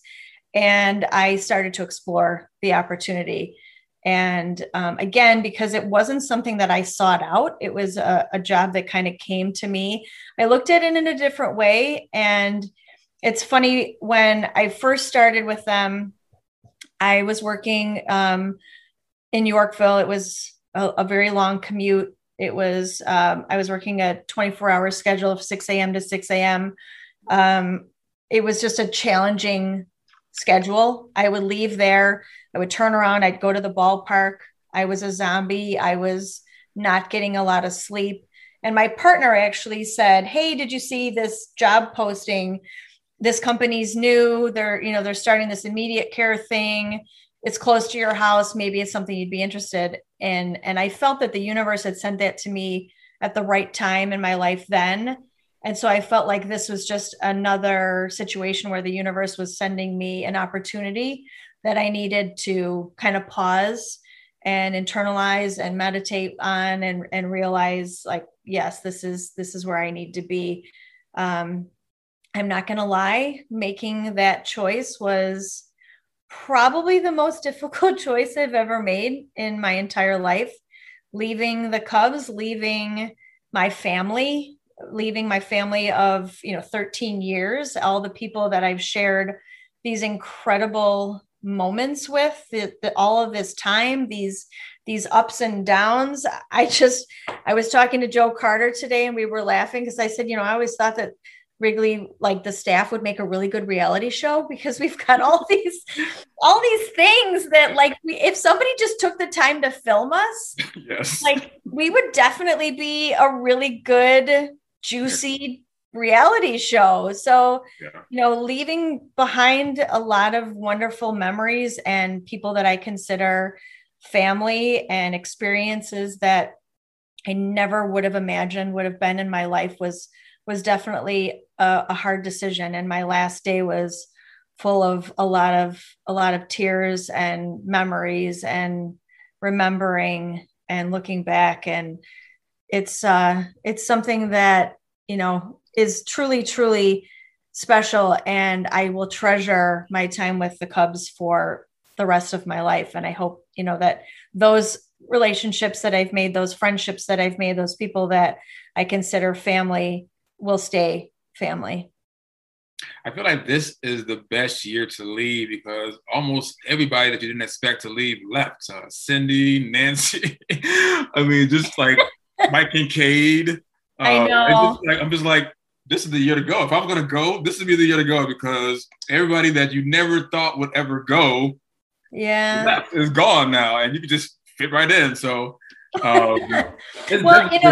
it's funny because when Michael had said that he was leaving, because I was in charge of our mass communication app, I got a notification to remove him from the app, and I reached out to him, and I was so proud of him for making the choice. And, these decisions like this are truly difficult. And I talked to Cindy when she made her decision, and we had talked before she had announced it. And I mean, these are life-changing decisions that we make. Nancy's decision to, take the position in Japan. These are truly life-altering decisions. But at the same time, so was deciding to work for the Cubs. Like, that changes your life in a different way. And you grow into this family, but at the same time, it's nights, it's weekends. For 8 months of the year, you live at 1060 West Edison. Literally, my Google has finally realized after 14 years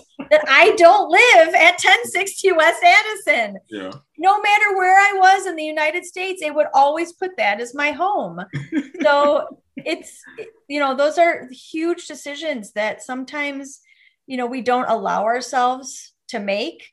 So having the courage to make them, sometimes, you need those accolades and you need the people supporting you, because it's just as hard to leave as it is to move into that role.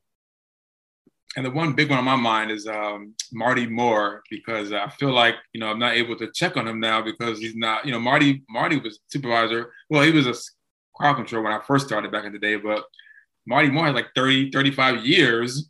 Marty didn't come back this year? No. So it's like, this is the year that, everybody who you expected to see, they're all gone. Like, this is the year. This is that year. Yeah. That's sad. Yeah. I'll have to give Marty a call. Because, you're right. Like, being able to check on him and just make sure he's okay. Marty's got an incredible story, an incredible life story. Yeah. So you're right. Like, not being able to just know that, the start of the homestand, he's going to show up and you're going to see him in the supervisor's room downstairs. Yeah. That's sad. That's really sad. I was just going to say real quick, if anybody, can reach out to him, or if anybody's listening to the podcast that talks to him or anything like that, just let them know that we're thinking about him, that we miss them, and we miss all the people that didn't come back this year for whatever reasons. And we miss you guys. That's pretty much all. Yeah. We've all had our Marty search situations where somebody, hadn't heard from him, or somebody heard through the grapevine that something had happened. And all the supervisors get on, a text message or phone call and say, like, all right, who's going to call him? Who's going to, the last time it happened, it was Michael Kincaid. And I talked to him afterwards. He's like, well, Marty was really happy to get a phone call, and, he was perfectly fine. But, that's the family unit that people just can't conceptualize unless you're part of it. That it's, we will go to the ends of the earth. We'll walk the streets to find if Marty's walking from point A to point B, because we need to get in touch with them. It's just, that's the intrinsic value of the connection that we will always have. Yes. So I want to move to a lighter note, and there is something from work that I can ask you about. And you have probably the best viewpoint of this situation of anybody that I know, I think. And I want you to tell me about the 2016 World Series run experience for you, because you were close up to it. It was surreal. It was definitely surreal. It was not something, I started in April, and you think, okay, the team is great, but there's no way that you can imagine that in just a couple months, you're going to be planning a World Series. And it was, I had all the experience from working event operations, but I was hired as EHS. Fortunately, James respected my security experience, so I crossed over quite a bit. But being involved with something that large and something that great, I think we all learned that like you can accomplish anything, like with a good team and with communication and planning. Like you literally in your life and everything you're going to do, there is nothing you can't accomplish. And, it's funny, and I don't want to ever use it as like a bragging situation, but, in my new position, when things come up, I'm like, dude, we did a World Series. Like, this is nothing. This is peanuts. Like we managed to plan a World Series and have everything happen. And the pace was just intense. I remember getting up at 3 a.m. so that I could get to the ballpark and work with Eddie Hoyos and Vince on the team bus coming in and getting the players cabs and making sure that everyone was getting home safely.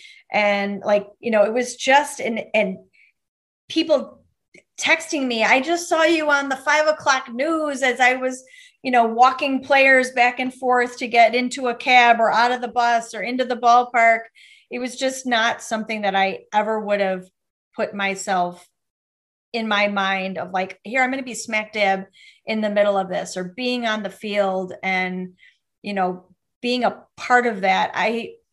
Funny story, my husband and I went to Cooperstown. Well, I was with the trophy and my husband joined me, and we had never been to Cooperstown together. He played baseball there when he was younger, but we went into a store and this lady had a picture of the first World Series game, a photograph of the first World Series game at Wrigley.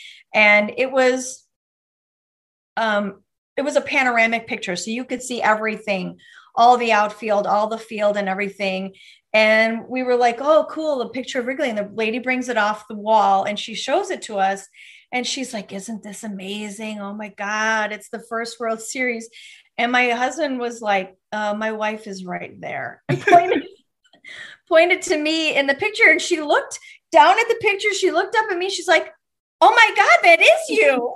And we had to buy it because it was like, we'll never experience this again. We will never experience this. And then being able to share the time with Julius and Mario in 2017, doing the trophy tour and ending up, all over the United States with the trophy and traveling with the trophy and sitting on a plane with the trophy next to me. Like I just, there's no way that anybody can take those memories or that experience from me, and how special it was and how grateful I am to have been, given that opportunity or put in that situation. And, I'm humbled by the whole thing that I was able to be a part of it. And I was able to have those experiences. And it's a little weird now because I will say, even today, I met a new paramedic that I hadn't met before. And she was like, oh yeah, you were here, you went to the Cubs. And then she stops and it's weird that everybody knows that story and they're expecting me to say something more than I'm saying. And I'm like, and I'm back now, it's just, it's part of my life. It's part of my existence. But I don't ever want to brag about that or take advantage of what that situation was or make it look like I'm trying to show off, because I was a very, very, very small piece in a gigantic puzzle where everybody worked their asses off to make sure that ran as smooth as possible. And there were so many people behind the scenes, and there were so many affiliates that we worked with, and, you know, law enforcement agencies and the FBI partners and MLB. And there were like, everybody put so much time and energy into that. I was just one little dot on that, you know, that whole existence. So I treasure it, but it's not something that I ever would have imagined that my life would have been part of. So, well, Cheryl, I love you to death, and you're great and you're awesome. But if that would have been me, I would be bragging right now. Sorry. I love all my coworkers. I love them. I appreciate everybody. I wouldn't stop talking now. If I would have made it in 2016, I'd still be talking about it. I'm sorry. Oh yeah. But no, that's just a testament to who you are, seriously. And you know, you can't have it any other way. That's what you were brought there to do, and you made that possible. You were not a small piece. You were bigger than what you think. It's just the humility and the grace that you show. That's why you're looking at it that way. But you play a bigger part than you can ever imagine. And that was huge, because I was at home watching it when I got off work, and it was just so surreal to me. So I can't even imagine what you were going through. It had to be just an awesome feeling. It was amazing. And, you know, leading up to it and working with the team that we did, and the supervising team, and how strong we were. And, you know, in 2015, when we lost at home to the Mets, we won at home, and we were celebrating. We did the curtain at the time. Do you guys remember the curtain? Yeah. And I had the curtain. I think Gene was supposed to have the curtain, but he had school the next day. So I said, I'll take the curtain for you, because you always ended up staying late if you had the curtain. And everybody was celebrating with Derek and Hannah on the concourse. And they're like, we're taking a picture. We're having all the shade. I'm like, I'm at the curtain. I am busy. And they're like, come and have one drink or get in the picture and then walk back. And I took one picture and I went back to the curtain, because I always looked at it like there's a team of people that, like, this is the biggest moment for them. Watching the players walk through that stupid curtain that we had to deal with, it was a big thing to people that was their World Series, that they got a chance on those days to watch the player walk by, or, you know, maybe get a high five from somebody. We didn't talk to the players. We weren't allowed to, but being in that curtain and being able to walk through there, protect the players for that 30 seconds that they walked through, that was important. Like, those small moments make everybody feel like they're a part of it as well. And so, you know, I wasn't going to turn around and leave and go, you know, have my drinks on the concourse while my curtain team was there walking the players out and still, you know, doing their job. So all the years that led up to it, all the hard work, all the people that put their time in, you know, those are all moments that I remember and I treasure. And we were just a really, really good unit. We were a really strong team, and we were able to make it happen. Like, there's really nothing that you can't accomplish when you've worked a World Series. Literally, there's nothing that you can't work. As long as you have the communication with each other, there's nothing you can't accomplish. I think it must be maybe more than 500 people have tried on my World Series ring.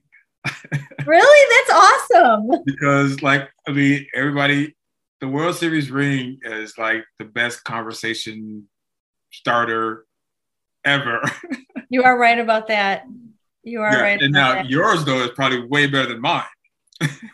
I honestly have not worn it very often. It's in a safety deposit box. So when we first got them, unfortunately, my great aunt had passed away. So I wore it to the funeral to show family members, which is really morbid. I wore it to a friend's wedding, and I would say probably 6 times total. I've worn it before it went into a safe deposit box. And as soon as, like, neighbors realized, oh, you work for the Cubs, I was like, yeah, let's not keep this in the house. It's just not a smart idea. So, but I'm glad you get to share yours, and being at the ballpark with fans, that makes it all the better. Yeah. So in short, her ring is bigger than yours. It is. I know. She didn't want to admit it, but she didn't want to say it, but it is. Now, I actually just surprised a little kid with a ring. We had some Zooms back in February, and there was this one kid who was on every Zoom. And on that Zoom, I noticed him, like, who is this kid? This is a young kid. So I turned his mic on. He was the last one. Turned his mic on. His name was Gus, and he said his favorite player was Rizzo. So last weekend, actually, I had told him on the Zoom I'm gonna send him a gift. So he thought it was gonna be a baseball or whatever. But I actually was able to send him a replica World Series Rizzo ring, and he went like crazy. Oh, that's awesome. And I posted the video on Facebook and Instagram. I'm gonna try to have Joe add the video to this, but you got to hear this young kids. Like, and it's funny because the Cubs have always been good. The Cubs have always been good to these little kids. Yeah. They don't know. They don't know all the suffering. All the years. Yeah. Yes. Okay, remember when we sat on that phone call? Yeah. For the Cubs, for Mrs. Schmidt and Mr. Frank? Well, this is what they sent. Now, I want you to open it up. Do you remember what he told you? He asked you who your favorite player was? Rizzo. Yeah.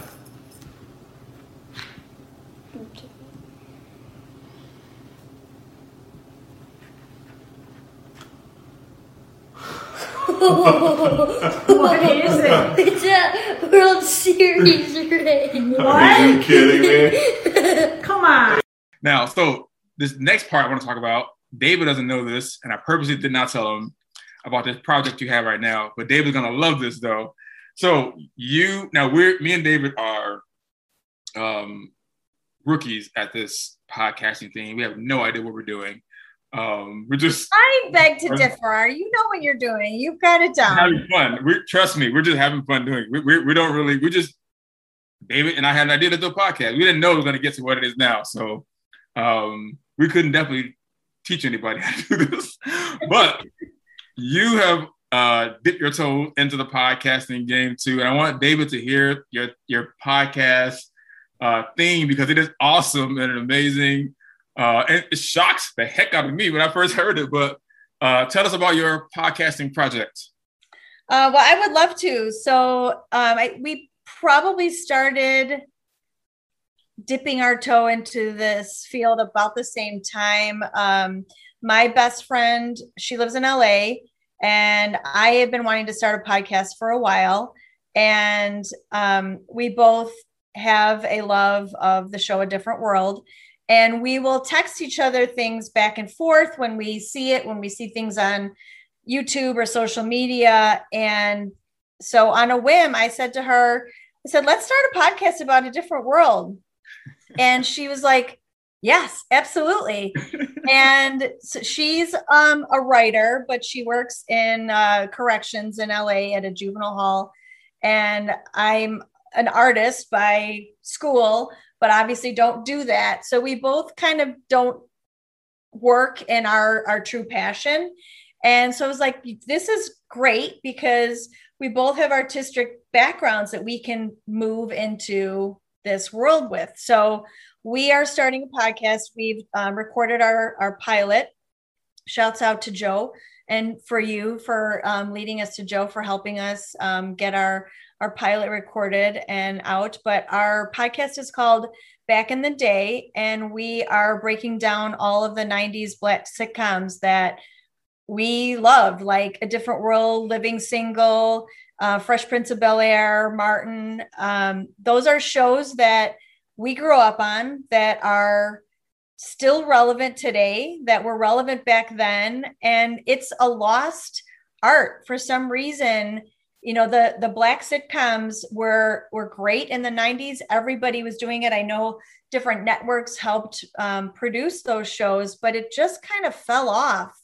And the representation of Black America changed in the media. And, it's kind of bothersome because you need the representation of people of color, of what they're experiencing, of, different views of people of color, of how life is in college, after college, getting your first job, starting a family, all those things that really are completely relatable to every person, no matter where you are in the United States, no matter, what race, gender you are. Those things are all relatable. So we're taking a spin on it of a little bit of comedy, but also looking at the issues that the shows dealt with and how those were relevant then, but still relevant now. And, like A Different World was the first show ever to talk about AIDS. They were the first show to deal with date rape. They were, a lot of gender issues, a lot of equality issues that just don't really necessarily get brought up in a comedy setting anymore. But it doesn't mean that because they're brought up in a comedy show that they're also not relevant. All of these shows really did a really excellent job of expressing some of these issues. And obviously those shows, we have our favorite episodes, and we have the things that we are still sending memes to each other and laughing about today. But that is our focus. And my friend is going to be in town next week. I can't wait to see her. And we're going to do a blast recording and get a whole bunch of shows recorded in the bank. So hopefully within the next couple of weeks, we will be posting. We do have our Twitter, our Instagram is up. We haven't gone on Facebook yet because we want to make sure that we've got some shows to promote. But we're saying join the posse. Come with us and hang and laugh and, listen to the opinions we have. We're also thinking about doing for our Patreon site is looking at movies of that time as well. And breaking down some of the movies that were favorites of ours. And so we're really excited. It's a good outlet for both of us. Like I said, we both have full-time jobs in something other than what we're doing, or our heart's passion. So this is a good outlet for both of us. Yeah, so if you want to see how our podcast is supposed to be done, you should check out theirs because we are just amateurs that are just talking and having fun. So not at all. You are doing amazing. And that's a lot of the conversations we've had over the last couple months of like, have you heard about this? Did you see this? Do you know how to do this? Do you know how to do that? Michael Kincaid has helped a lot with that too, but that's one of the things that is really great because it's keeping us connected and we're supporting each other. We're, getting the word out for like, hey, have you heard about this? Like I'm emailing you stuff, you're emailing me stuff, we're texting each other about stuff. So, and that's what gets it done. Now, me and David are on the same age, so he may remember this, but I remember, I think it was Fridays on ABC. I think it was called TGI Fridays, I think it was. And there was a show called Family Matters. Oh, yeah. Oh, my God. I was in love with that show. Yeah. I love that show. Yes, that's one of the shows we're going to do because my friend has a huge crush on Jaleel White. Okay. And she's living in LA. She's run into him several times. And so she's like, we have to get him on the Patreon. We have to interview him. I'm like, absolutely. Try, can't hurt to try. I keep telling her about all the wonderful interviews that you have and all the people that you've been in touch with. So I'm like, hey, there's no reason that we can't try this as well. And then I'm going to let David tell his favorite shows, but now it's kind of controversial, but I loved The Cosby Show. I'm sorry, but Claire Huxtable, getting people together and her smart, like to see a lawyer and a doctor in this huge house, like The Cosby Show for me was must-see TV. Oh, yeah. Whenever it came on. And I wish that there was more for this generation to see The Cosby Show because there's no equivalent that I know of a wealthy Black family on TV primetime that you can watch like The Cosby Show. So that was my go-to back in the day. Exactly. Yeah, I'm with you on that. And honestly, I don't feel bad about it because, we didn't know the issues that that certain person had. We're just kids. We're just enjoying television. You know, that's the only thing we did back then. We didn't have the internet, and we didn't have iPads and cell phones. And I mean, I could barely dial on the rotary phone that we had. So I'm like, we didn't have any, you know, we didn't talk to anybody. Your mom wouldn't let you use the phone after 7 o'clock and all this stuff. I mean, seriously, I mean, it's like, and I don't know if you know, what's this? Do you remember Rock? Oh, yeah. Yes. I loved that show. I love it. I loved him. Didn't he pass? Yes. Yeah, I think so. Yeah, I loved him, though. I think he did, He was amazing. Yeah. Yeah, I loved him.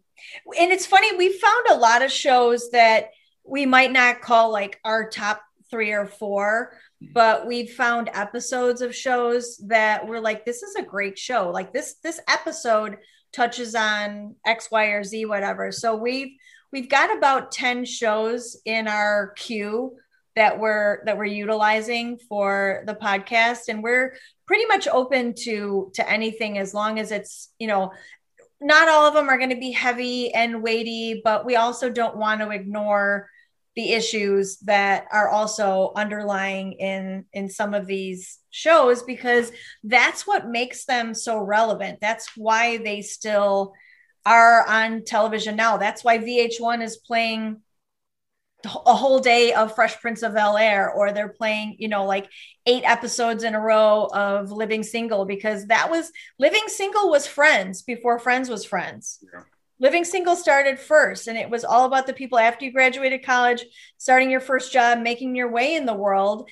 And that was, you know, Queen Latifah's dream, is to have this show. And then Friends came after and became, you know, blew up and became what it was. But there's other shows that paved the way and, you know, talked about those important issues and had great comedy. Yeah. Great comedy. Now, I was at a friend's house one day. Well, I had pneumonia. I was sick, and I couldn't. Why were you out of the house if you had pneumonia? No, well, I was there. I think I was in Seattle for like 2 months. I think it was. Oh, okay. Visiting a friend. I took the Amtrak for 3 days. Took from here to California for 3 days on Amtrak. And because I wanted to be in the West Coast, but I had caught pneumonia. I guess it was raining there all the time. Seattle was weird weather, but. Sorry, I didn't mean to get all paramedic. No, it's good. No, it's fine. That's a good question. But it was, and he went to work. Him and his wife, they went to work. So we couldn't move, couldn't do anything. And they only had one DVD collector set. And it was a Girlfriend. I'm like, I don't want to watch this. It's going to be boring. Like, what could I possibly get out of that? But I didn't want to get up because I just wasn't feeling, I didn't have the energy to get up at all. So I'm like, you know what? I'm just going to watch this Girlfriends because I don't have anything else to watch. I'm in Seattle. I don't know what's going on. I'm sick. So I put it in.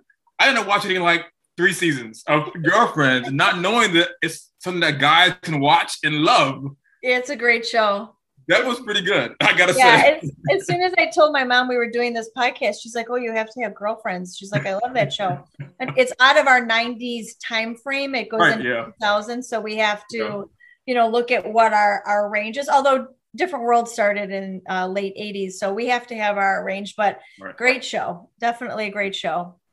Shout out to Tracy Ellis Ross because she's in that as well. And yeah, she's wonderful. Now, so if folks wanted to find your podcast, and we're going to share it on ours as well. I'm all about cross promoting, but if folks wanted to find your podcast, what platforms, where do they go to? So we are right now, we haven't posted anything yet. I will definitely put that on my social media, but it's Back in the Day is the name of the podcast. We are on Instagram. We are on Twitter right now, soon to be on Facebook. And our pilot will most likely be dropping next Friday, which I don't know what date that is. But like I said, we've got it recorded. We're just making sure that everything is perfect. Joe's been wonderful helping us edit. And we want to make sure that the pilot episode, which is short and gives a little like coming attractions, doesn't go out too fast before we can get some of the other episodes out. But our host is Spreaker. I think I mentioned that. And it's podcast back in the day is what we are on all platforms. So any social media platform, it's podcast back in the day. We got a really fun logo. We're working on some other, some fun things like you're doing with some of the graphics and everything. So it's great to like collaborate with all these really creative people that are just amazing. And I know I'd said this to you earlier, like when I was in art school, like I never would work where I am right now. That my whole life would have been different if we had all these opportunities, because I just would have been creating like for everybody. Like this is amazing. So it's really good to work with a lot of these creative people. But podcast back in the day, again, is Twitter and Instagram. And I will probably put something on Cubs Coworkers in the Facebook group just so that we can announce that launch. And then all of my other outlets on social media, it will be there as well. So you'll hear about it, but figure like in the next 2 weeks, we'll start to get it out. So tell David and everybody else what happened the first time you heard our theme song. So this is the funniest story. So I spent probably 4 days going through all of these sites with music that you can use. It's a very, very regulated aspect of the podcasting world is music, and it's licensing and etc. And I sat in our kitchen and I probably had like 20 songs, and I would ask my husband, what do you think about this one? And he'd give me his opinion. And I narrowed it down to 4 songs, and I sent it to my podcasting partner, and we chose this one song. We're like, yes, that's totally it. It's totally our vibe. I love it, yada, yada. So we started recording some, we wanted to see how we gel. Obviously you guys understand that you got to feed off each other. And so we started doing Zoom recordings and stuff, and I put them on Spreaker, and I was like basically storing all these shows on Spreaker. In the morning, I wake up, I'm a little bit addicted. So I put my speaker on, I put a podcast on, I get showered and ready and everything. So I put the podcast on and I get in the shower and I'm like, wait a minute, am I playing my Spreaker song? What's going on here? Like, what did I just play? And all of a sudden Frank's voice started. I said, they stole our song. I'm like, I don't believe this. They stole our song. So I got out of the shower. I stopped it. I go back. I'm looking at my phone. Like, this is like not happening. I can't believe this. The first person I text is Frank, and I was like, you're not going to believe this, but we chose the same song. I sent it to my friend Tanya, and I literally thought I was listening to one of the recordings that I had done. I could not imagine, like, how weird is it that the 4 of us all chose the same, all of these songs, these millions of songs in the universe, we chose the exact same song. So I tell her this, and I'm going to be honest with you, I'm sorry. She's like, those bastards, they stole our song. Oh, wow. And I was like, they didn't know, like, but I was like, this is awful. What do we do? And she's like, I don't know. So I'm like, well, we've got to pick a new song, but we're like, well, let's see how it goes. Like, so literally every time I would turn on the podcast, I would listen to see, like, is it the same song? Is it not the same song? We, fortunately, with her being in LA, she started working with somebody that's trying to create a little bit of a parody mix of some of the theme songs. But that moment, I was like literally in shock. Like, and it shocked me because we chose the same song, but like the fact, and I told Joe this as well, shout outs to Joe, our editor, but I was like, you're not going to believe this, but we literally chose the same song. David and Frank, me and Tanya, the 4 of us, for our 2 separate podcasts, we were both literally starting in the same month, chose the same song. And I was like, well, they beat us to the punch because they got it out there before we did. So here we are. And the funny thing is that, Corey is working on a personal one, but with lyrics for us in it. So pretty soon, neither one of us will have that song. Yeah, a great song though. It really is a great song. And shouts to whoever produced it or created that. But I mean, literally the irony of that and like the kismet of the whole thing. And I remember just stopping short of like, what did I just turn on? Why is our song playing? Because you record and you listen to it, so it becomes part of your memory. And that morning was just so weird. And I remember texting you, Frank, and being like, "You're never going to believe this." He literally chose the exact same song. Yes. So. I was gonna say I can picture Cheryl just getting ready for the day, and she hears the beat, she's nodding to the beat, and the next thing you know, she hears his voice. It's like, "Welcome to Mistaken Identity." It's like, what? Yeah, it was Frank's voice, and I was like, "That's not my voice. What's going on?" Yeah, it was great. But kudos. I mean, and that shows me that we are like both on the same wavelength. Like we are, it's awesome that as we're both doing this, we both chose the exact same song. I think it's amazing. Which makes me think, I'm a huge, and I'm missing it right now, but I'm a huge Grey's Anatomy fan. Me too. Grey's Anatomy does a lot of crossover shows with Station whatever. And I was just thinking right now, like with the song thing, that we should do a crossover. Oh yeah, we'll definitely have to do a crossover. One day with you all and vice versa. We got to do a crossover one day when people can listen to the same episode on both shows. That'd be kind of cool. That would be amazing. I love that idea. Yeah. We'll have to do an episode of Girlfriends or something. Yes. Well, this has been. If you can, see if you can work your magic with Tracee Ellis Ross. I would love that. Ooh. Oh yeah. I would love to interview her. I'm a huge fan. Pattern Beauty is her hair product company, and we're trying to get her to be the company to be a sponsor.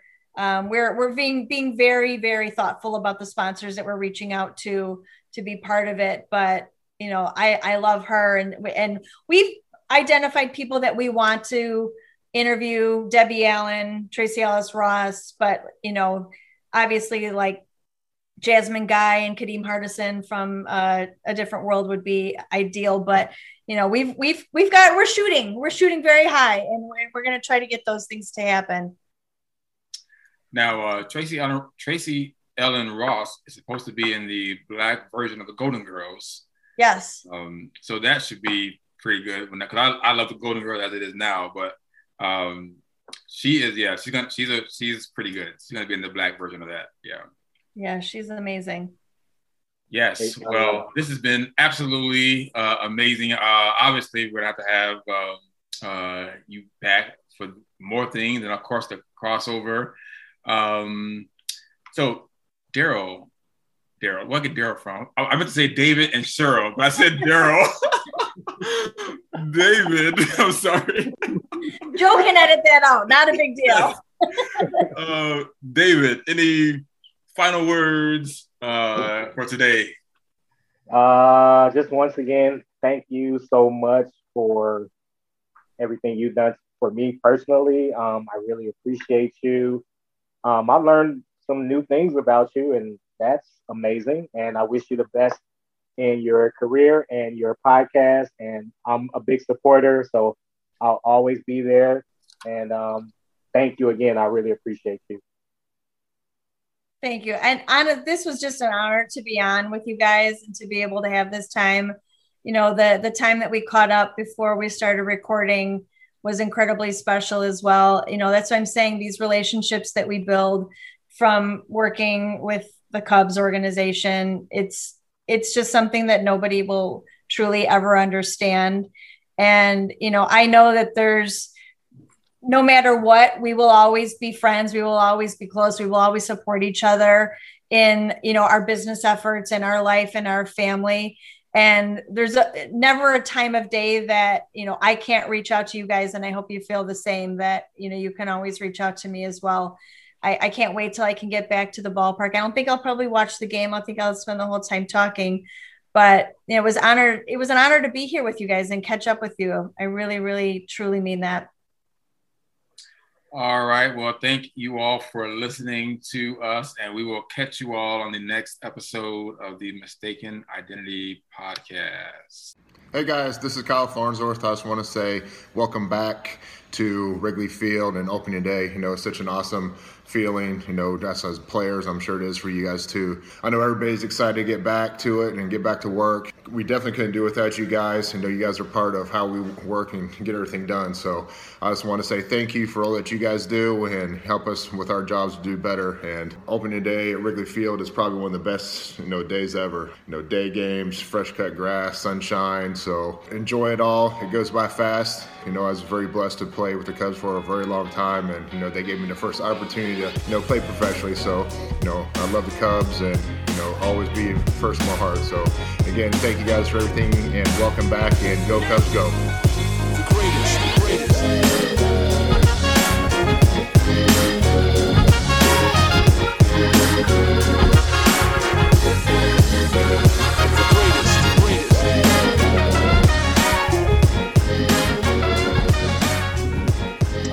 Hello, everybody. Welcome to the Mistaken Identity Podcast. I'm a very exhausted Frank. Talking to David. David, how are you tonight? I am unthawing.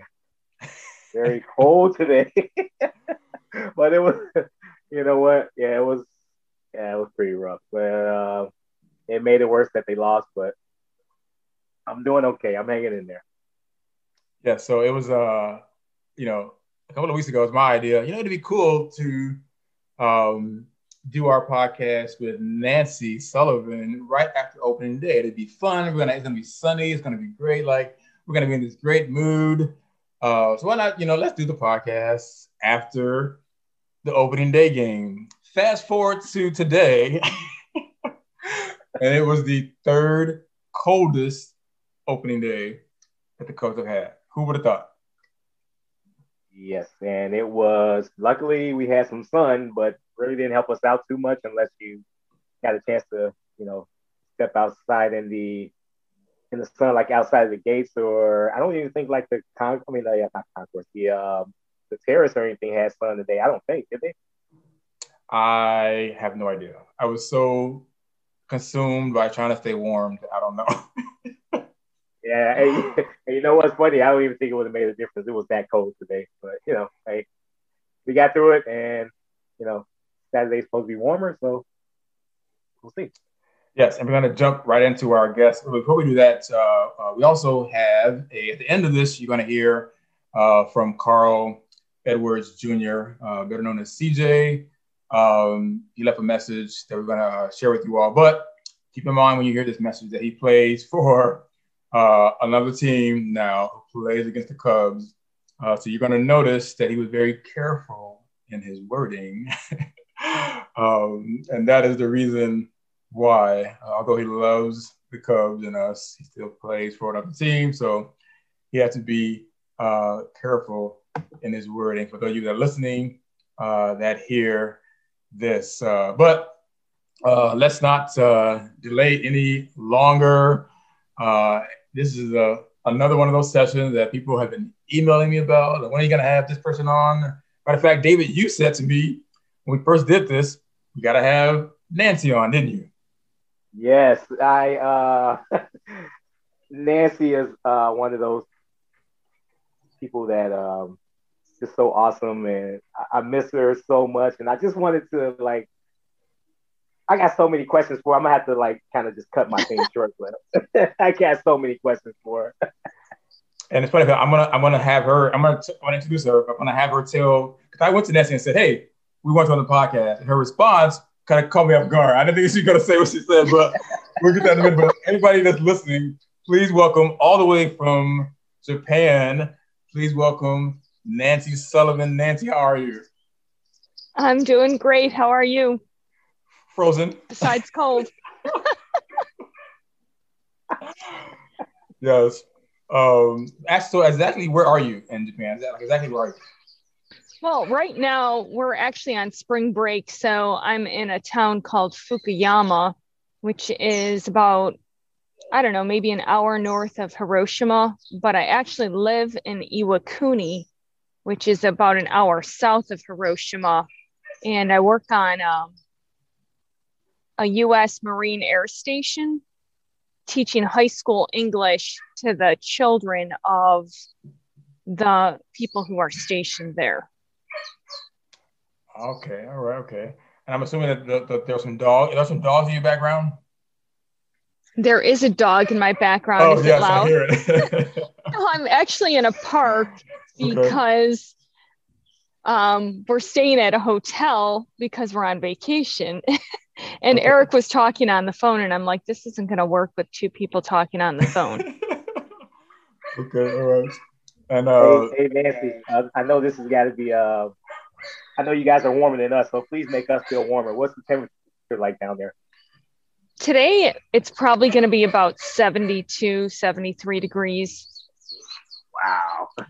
It's really sunny. It's very sunny, but tomorrow it's going to rain just to make you feel a little better. Oh. Or maybe Sunday it's going to rain. I get so confused when I talk to people in the United States about what day you're on and what day I'm on. Right. And I was confused too. So I'm currently Friday at 10 something in the morning. Yes, every Thursday nights. But before I forget, so when David said we got to get Nancy, and I'm like, okay, I'll reach out to Nancy, and then I went to you, Nancy, said, hey, we want you on the podcast. What was your response, Nancy? I have no clue. I don't even remember what I said. What did I say? You thought that nobody would want to hear from you. That you're like, why me? Like nobody's gonna want to hear. Yeah, who's gonna want to listen to this? And go ahead, This David. is gonna be your lowest rated show. Oh no. Hey, Wait till you see. No, trust me. You'll see. Yeah, you have no idea how many people miss you right now, and yes, thinking about you. And we just like, man, it's some things that we talked about off air that we're not gonna obviously share here, but we miss you. Just know that we miss you. Now, well, now all the people that were afraid they were going to get put in fan services might actually get put there.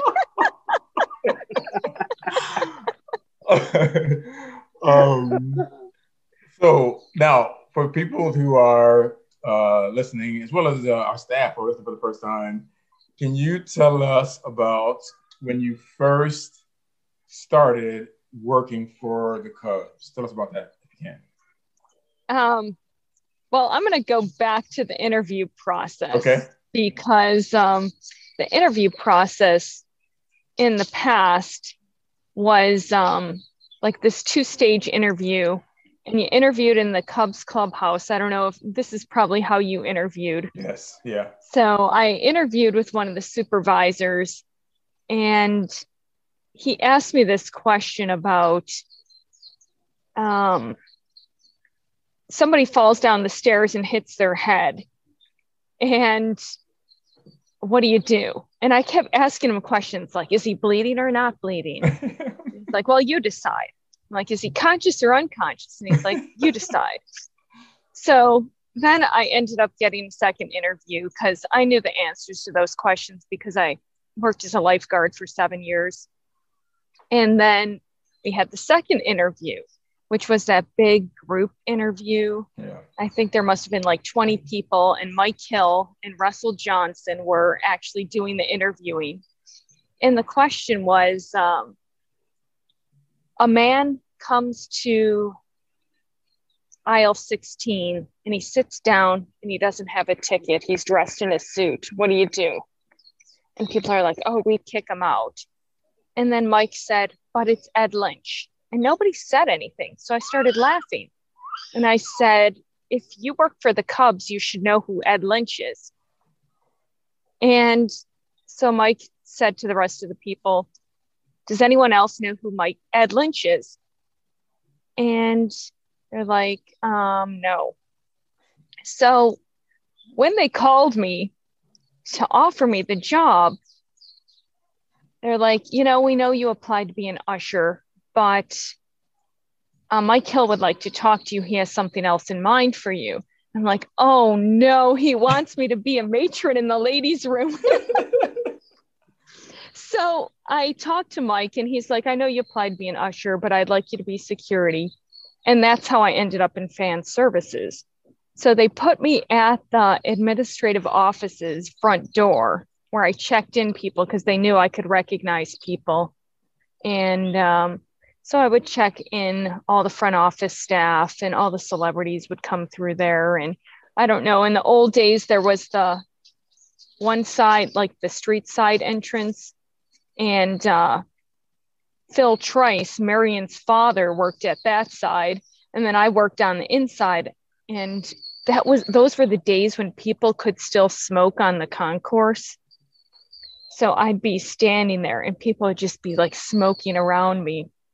It was just really, really pretty crazy. Oh, and there was that little window. Remember, there was this little window and it had like a little arched opening that you could pass stuff through, but like it was so small that you could pretty much pass a cup through. That's about it. Yeah. So you went from there to fan services? So that was part of fan services at the time because fan services was a security position. So for the first year I worked there, or I'd say the first 2 years I worked at the door. So I stood at a door for 2 years straight. Oh, wow. Okay. And at the end of the first season, I'm like, do I really want to do this? And then that card would come in the mail, like, do you want to come back? And I was like, yeah, I'll come back. And everyone thinks they're going to work there for one season and then they end up there for 20. And how many seasons do you have? This would have been 25. Wow. Okay. I know. Okay. Yeah. I'm thinking, I just wanted to get that 25-year pin. But I guess it's not for me. But was it a hard decision to make? Well, I mean, a lot went into the decision. So I actually, so my job is through the Department of Defense, and I've had my application in for 6 years. And they kept making me offers like Guantanamo Bay. They called me 3 times for Guantanamo Bay, and I was like, no, I don't want to work in Guantanamo Bay. They also made me an interview offer for Guam, which I didn't want to be in Guam. So when this one came up for Japan, this happened a year ago, probably February. So I took the interview. I had no clue at the time that COVID was going to happen. So I did the interview, but I didn't hear anything back until probably April. And at that point, the season had been canceled and we were out of school in Chicago, teaching remotely. So I think the decision was not as hard when I actually had to make a decision back in probably August about whether I was going to go or not. It wasn't as hard because I didn't have those personal connections, like that daily interaction with people. Sure. If I had been working at the ballpark every day, or if I had been in my classroom with the students every day, I think it would have been a harder decision. Also, most of my family lives in Arizona. Only my brother Dan still lives in Illinois. So I don't really have a lot of family connections in Chicago anymore. I do have my friends, and that was really hard to leave, because you know how close all the female supervisors are. Yes, and I do. Yes. Stuff all the time. And so that was really when I see pictures of the girls without me, I'm a little jealous that I'm missing out on that. You were the one that I heard set up all the girl trips. I don't know that I set them up, but I would kind of get the ball rolling. So I'd be like, hey, we should do this. And we were all going to go to New York last year to see a game at Yankee Stadium as girls. And we didn't get to do that. Now that's very funny because the guys, we had decided that we were going to go to New York as well last season. Some of us were. So we would have all been in New York without each other knowing, because we had decided, a bunch of us, that we were going to go to New York as well. That would have been funny to walk around the concourse in there and see you all there. Well, we probably would have been sitting right next to each other because we probably would have all used the same source to get our tickets. That would have been funny. David has a question for you, and then we're going to start with some surprises that we have for you. Okay. Yeah, so how long did it take for you to adjust to being in a different country, like your body, like your sleep, your eating habits, all that stuff? How did you adjust to that? So, well, when I first got here, I was in quarantine for 2 weeks in a hotel room by myself. And I couldn't, like people would have to bring me food. So I had a sponsor that would do my shopping for me.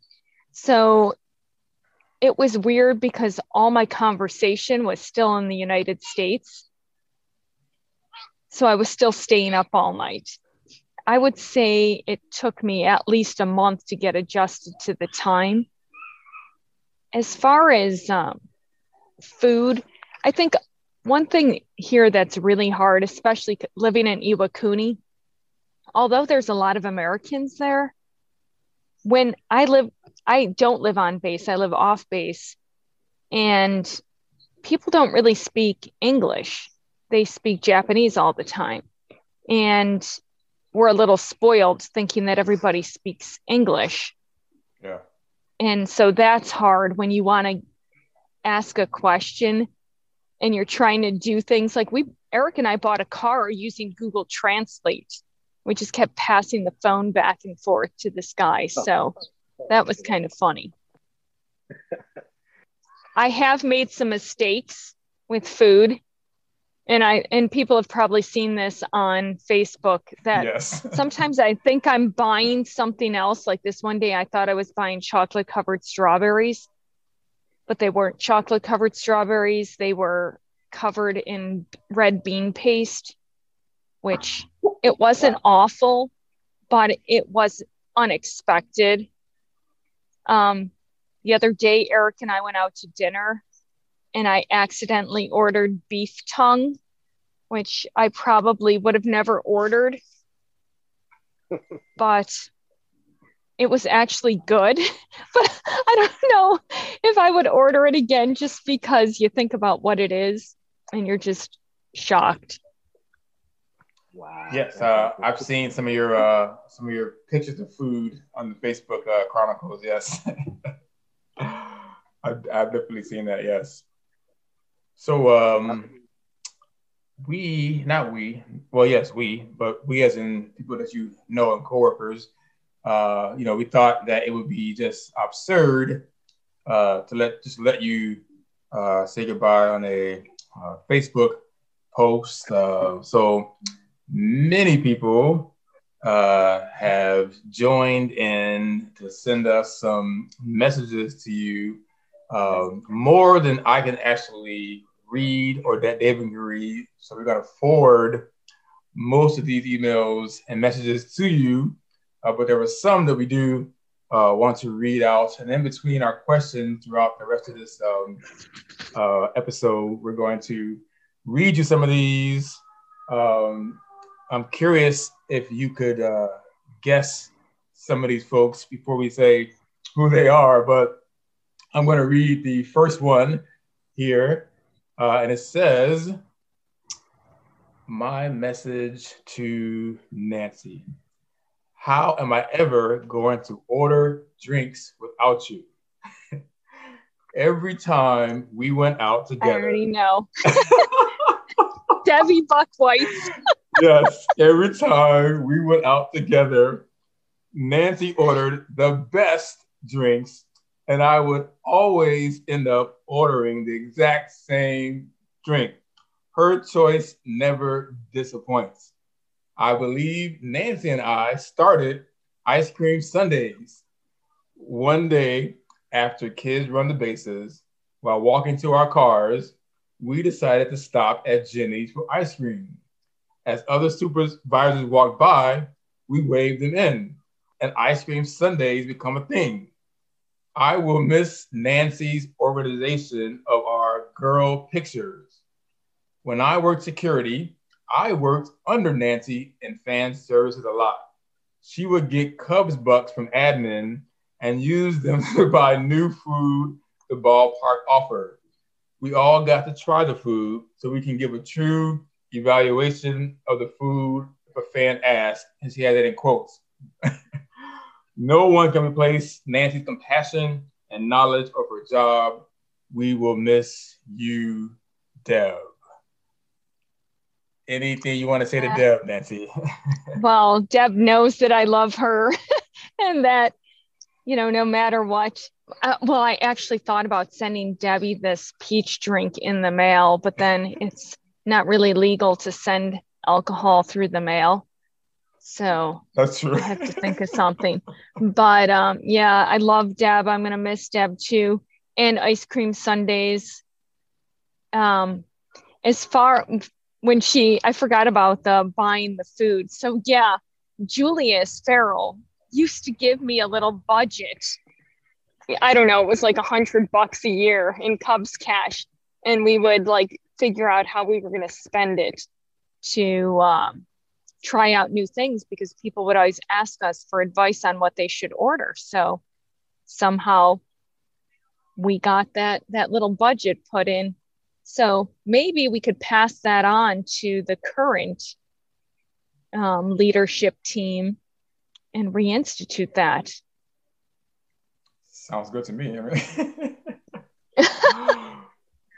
All right. David has another person. See if you can guess. Okay. All right. It says, here is a perfect example of the spirit Nancy brought every day to Wrigley Field. She mentioned several times when I was deployed to her group that she sometime wanted to gather all the Nancys who worked at Wrigley, get together for a group picture. I believe there were 6 of us Nancys at the time.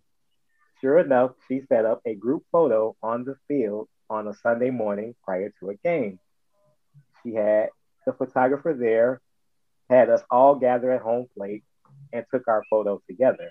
An experience none of us will ever forget.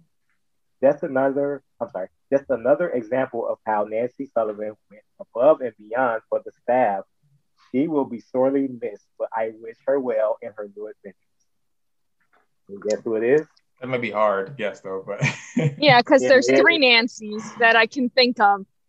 So it's either Nancy Karstead, Nancy Cornell, or I would say Nancy Lopez. Nope.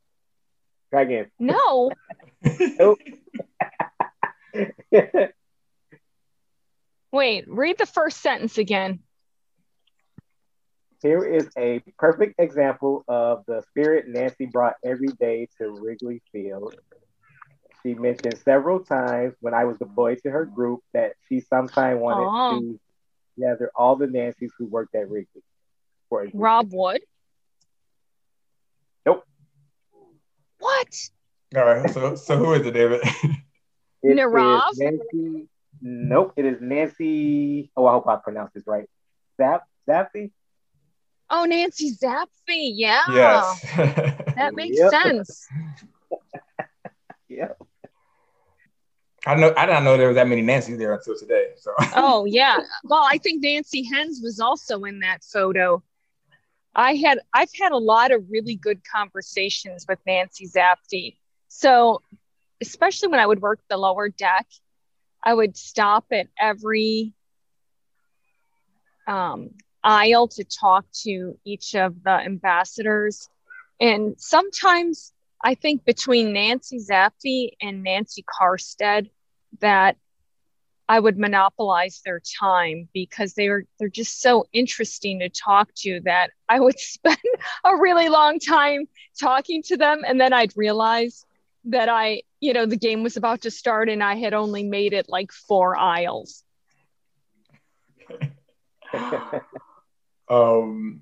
So I think this one you may be able to get has the same theme as the one I read before, some of the same things in it. So you may get this one.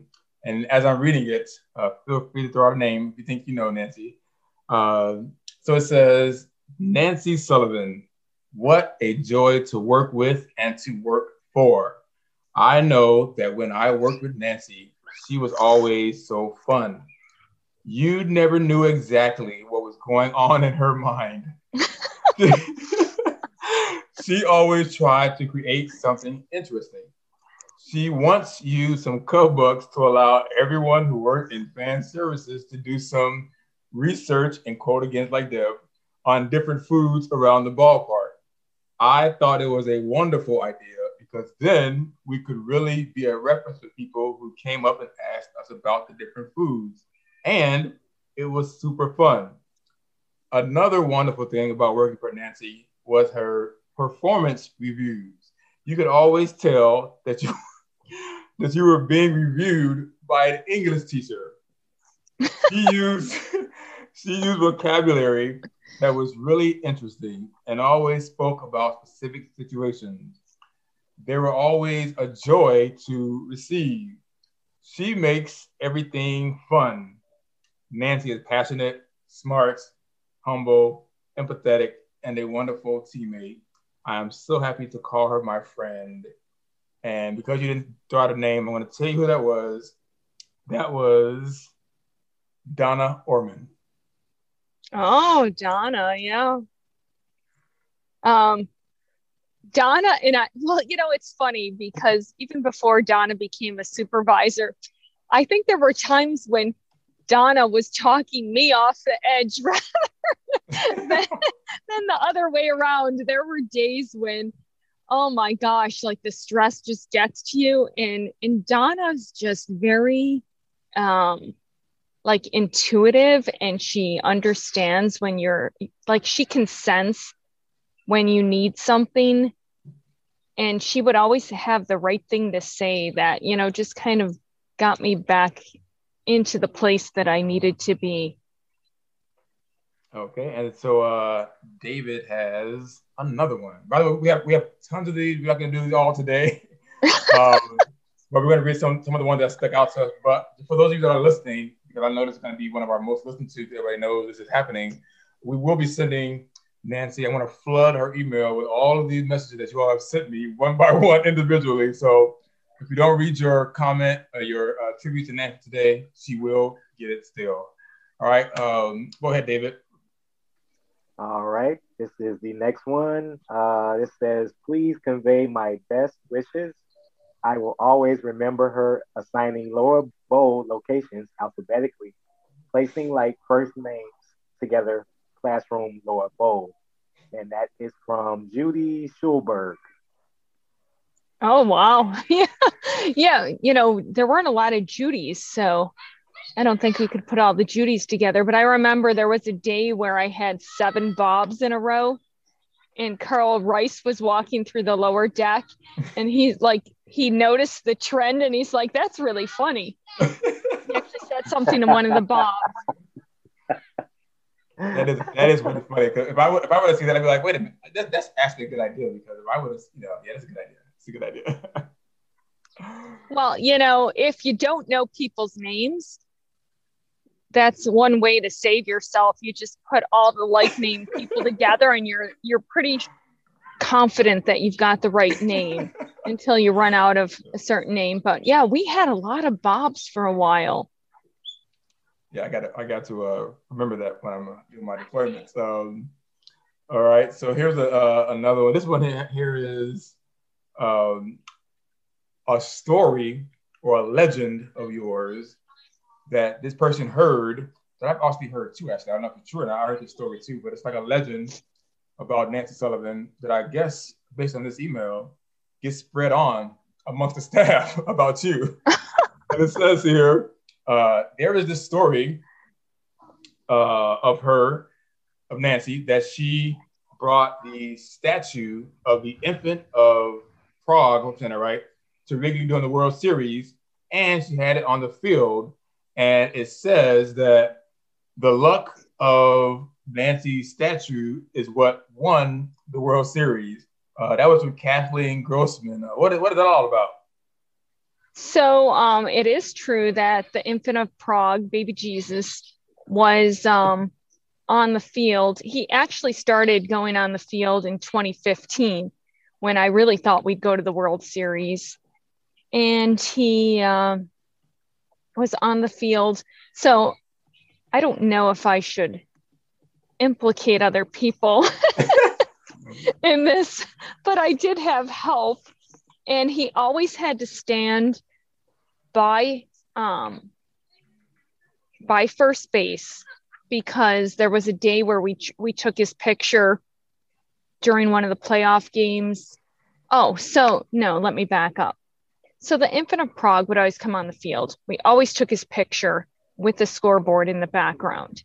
One day we decided we were going to take his picture from the Cubs side instead of the visitor side. And we lost that game. So after that, we always made sure that he was on the visitor side in the same position by first base. And we'd take lots of pictures with him. Sometimes he'd have a baseball with him, like a postseason baseball, which of course we had to give back. So we couldn't keep any of those baseballs. We had to give them back. But, he kind of blessed the ball. And I think he was the reason why we won the World Series. Not that the team didn't have anything to do with it. I mean, that season was like magic. You knew that everything was falling into place. But when the season ended, or during the season, I promised baby Jesus that if we won, I would buy him a new outfit. And I happened to tell that story to Jordan. Jordan wrote it. Yes. And he's like, my father makes infant of Prague outfits. And if we win the World Series, not only will I get you a new outfit for your baby Jesus, but I will get him a new crown too. So when we won, Jordan's like, what color do you want? I'm like, cubby blue. So his father made a cubby blue outfit for my infant of Prague. And that was the last outfit that Jordan's father made before he died. Oh, wow. Okay. Yeah. So that outfit's like really special. Well, that's okay. Because I've heard that many, many times. And apparently this person, Kathy Grossman, who wrote this, also heard that legend as well. Okay. David has one. Okay. Before I get into the next one, question for you. Do you wear your World Series ring out there? I wore it the first couple days of school that I taught in person here because I had the students make a PowerPoint about where they were from, because the kids one of the students in my class has been to 29 countries already, and she's a high school freshman. So these kids have traveled, their parents get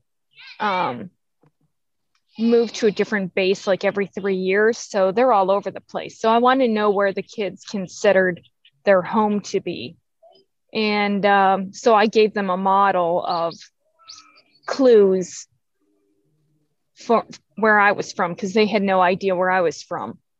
And I wore my ring then, but I haven't worn it since. I don't know that very many people would know what it is, but Fukudome is still playing for one of the Japanese teams here. So if I ever go to a Tigers game, I'll wear my ring. He's got to be at least almost 40 now, right? I have no idea. I didn't know he was still playing until today, because the Tigers were playing the Hiroshima Carp, and that game was televised. And so I've actually seen Fukudome play here with Matt Merton. So they were playing, I think, against Osaka, the Buffaloes. So that was like 5 years ago. So I was surprised that Fukudome was still playing, because I saw him here 5 years ago. Oh wow, that is awesome. Okay, so we're gonna get into the next letter for you. Now you're gonna guess this one as soon as I get to the end, I bet. So it says, Nancy, thank you for being such a great mentor and also one of the most influential people I have worked with. You taught me a lot and trusted me to do my job, which helped get to where I am today at Wrigley. I first saw you at a Cubs convention before I worked there, and I would never guess that just 2.5 months later, I'd be working with you. I was looking forward to being a supervisor with you, but life took you on another path, and I am so happy for you and wish you nothing but the best. Thank you again for being a wonderful leader and friend. P.S. I am still jealous that you live in the Hello Kitty capital of the world. Can you guess who it is? Well, at first I was thinking Erica Pizarro. You got it. You got it. Yeah, so I remember Erica telling me that she saw me at a Cubs convention because I think I was I call it scrunching the line. You know how in the line everybody's spread out, and I always walk through the line next to it and I'll tell people to stand up and make friends with the people next to them. And, to get the line kind of condensed so that we're not extended out into the hallway of the convention center. So I actually gave all my uniform parts to Erica. So she has a new outfit for every day for like a month, I think. Absolutely. So I'm going to actually tell my Nancy story.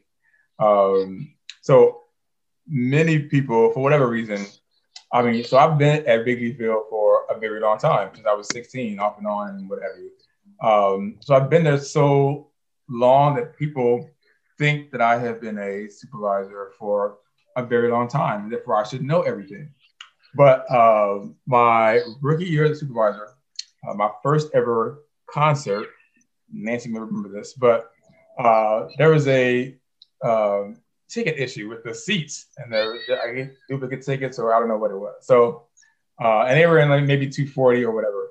So I'm like, you all just wait here, and I'm gonna go to fan services and see if I can take care of this. So I use my ID, I walk at the door, and I go to Nancy, and I'm like, hey, I got this ticket problem. And out of nowhere, Nancy let me have it. Like, let me have it. Like, I have never heard before. I don't know if really? She has issues, but I will say this. She found me at the end of the day and proactively actually came to me. You actually came to me, Nancy, and said, I'm sorry about that. I should not have said that at all. So I thought it was pretty cool that you sought me out. And when you saw me, you came to say to me, hey, I should not have done that. And I just assumed that it was I think Dead and Company. What was one of those concerts where it was crazy. But the fact that you, I guess it must have, in your head, you're like, maybe I should not have said that to Frank that way. But you came to me and apologized. And I thought that was very, very respectful of you to do that. Do you remember that at all? I don't. But I feel bad that a memory of me is me going off on you. No, that was I think because you were asking me questions that supervisors with experience should know. And I think that because I've known you for so long, but I wasn't one, that you and I get this today. People think I've been a supervisor for like 5 years. They're shocked when I say, nope, it's only been 2 years. People are like, really? So I think, then you weren't thinking this is the rookie Frank. You were thinking this is the Frank that has been there since Daniel Alexa and Daniel Emmons and what have you. You should know those things. But I didn't. So I think that played into your, why is he asking me this? He should know this already. And then you came back later on. You're like, hey, you know what? I should not have done that. Concerts and fan services is probably well, I think concerts for everybody is pretty stressful, but people come to concerts at Wrigley and they have ideas of what kind of seats they bought, and then something changes with the setup of the concert and it's not what they expected. So before, I'd say until the music actually starts, fan services is just nuts. And those tickets are just nuts. Like, we spend the whole time. There are days, I think Debbie and Erica, Barb Ackerman know what I'm talking about, where we go and we actually sit in the seats because the ticket office kind of gives us a heads up on where our problems are going to be. And we actually go and sit in seats and make decisions about what we're going to do before the gates even open. So we'll just go through the ballpark, sit down in seats and be like, nope, this isn't going to work. And we're going to have to do this. And not that that's going to make you feel any better that I went off on you. Man, I feel so guilty now. Because I don't know how, I like to think that I don't go off on people very frequently. I know that there was a lot. I don't know what concert it was, but there was a lot going on that day. Like, literally, there was a lot. Like, there was a lot. Matter of fact, there was so much going on that I was assigned to the lower bowl as a GSA suit, but that never happened. So it was just a lot. We probably were short, and it was just a lot going on. I've never seen you in that way. Like, when you turned around, and I'm just like, who is this? It's in my head because you turned around and you were just like, no. I'm like, okay, all right. But let me read this one. It says, you may guess this one actually, but Nancy was creative and inspiring as a supervisor. She sometimes gives the radio units book character names or schedule all the Bobs in a row. I love that several of her students came to work at Wrigley. I think Nancy was the main motivator to the girl photos at the convention, special games, and concerts at Wrigley Field. I had a great time on several trips with her and other supervisors and learned how much she enjoys to travel. Japan is lucky to have her now. You want to guess or you want me to say who it is? I think it might be Jenny. Yes, it is Jenny Keeley. Anything you want to say about Jenny? Oh, Jenny. Well, I do have to tell Jenny, I have been looking for the Talking Heads album on vinyl that she's looking for. But for some reason, they don't know how to alphabetize here. So we'll run across albums in these bins, and they're just, like it'll be Rolling Stones, Pat Benatar, and then it'll be like somebody random like Sean Cassidy, and you're like, what? So I want Jenny to know that I am looking. But Jenny and I have definitely had some good times together. I think the last girls' trip we went on was Washington, D.C. So shared a room with Jenny. I think, probably drove her a little crazy on that trip. But yeah, we've had some good times. And yeah, I am going to totally miss all the girls' trips and outings and little things, like even in the off season, we would get together and do Christmas things or Halloween things. So yeah, I'm going to miss that. Okay. And because of the time, I'm going to let David read all the rest of his, and then I'll read one, and then we'll end it from there. So go ahead, David. I got one more for you. You're going to get this one too. It says, one of the questions I have for Nancy is, why does she always wear skirts except for work? Is there any other time she wears something besides a skirt? No. Oh, yeah, there is. When I was stripping the paint off of all the woodwork on my crown molding, at my house. So I used to have a Chicago bungalow that was 100 years old, and it had all mahogany crown molding and trim and doors. And the previous owner had painted them all white, probably for the last 100 years. So I did wear pants then. I just don't like to wear pants. I just don't. They're not comfortable. So if the Cubs, well, no, I'm going to back up. So I used to think that when I first started working, a lot of the front office women would wear skirts with heels. And I always was afraid that at some point that would become our uniform. We'd have to wear skirts and high heels to run around the ballpark, but that never happened. And you might have to cut that part out. And then she goes on to say she thoroughly enjoys traveling and hopes to be able to continue to explore many other places. Quick guess on who you think that may be? I don't know because I got distracted. It is from Cindy Roy. Oh, Cindy Roy. Well, Cindy and I have had a lot of good times together too, especially on all the girl trips. And I think probably one of my most standout memories of Cindy working at the ballpark is that Cindy takes her job very seriously.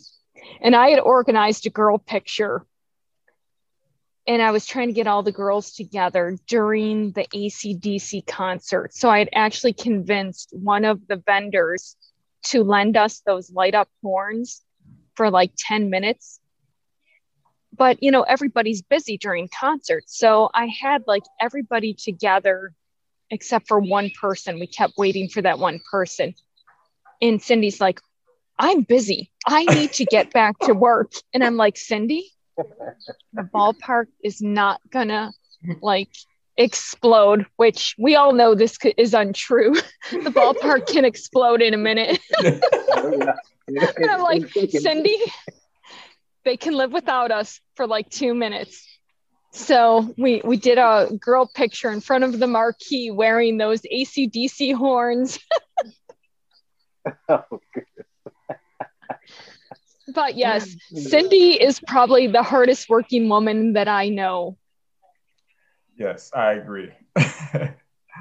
We're gonna miss her also. Yes, we actually just did a podcast with Cindy. Cindy's episode was one of our most highest rated. Like all the staff wanted to hear the behind the scenes Cindy, and it was really, really highly rated. So if you're listening to this now podcast, you can go and check it out. It's still available on our podcast, but it's a good interview with Cindy. So let me read this last one here for you. You're definitely, I think, going to figure this out, but we'll see. I have enjoyed working for you all these years. I will miss our daily conversations about school, work, and just random topics. You always made coming to the ballpark fun for me. Selfishly, it still hasn't sunk in that I won't see you at the ballpark all the time, but I am very excited for the opportunity you have in front of you and the impact on so many lives you are going to continue to provide. I wish you nothing but the best, but anything you put your mind to becomes a success. So I know you are going to do great things over there. 22 left will never be the same without you there. Assigning people based off their names, birthdays, or eye color, or whatever other category comes to your mind will always make me smile. Hopefully our paths will cross again. But thank you for everything you have done for me for the past 20 years. Your friendship means a lot to me. You are already missed, and we haven't even made it back to the ballpark yet. Do you know what male employee at Wrigley wrote that? Well, if it's 22 left, I'm thinking it's Daryl. No, but you're getting warm. Getting warm. 20 years. Is it ambassador? Yeah, they're a GSA, yes. Who's been Jim Kearns? Yes. Jim Kearns. You know, it's hard to believe that Jim Kearns is not 16 years old anymore. Yeah, that he's an adult with his own children. And yeah, when you first started reading, I was thinking Jim Kearns. And then when you said 20 years, I'm thinking, no, Jim couldn't have been there for 20 years already, but I guess he could have been. Yeah. Yeah, there are just so many.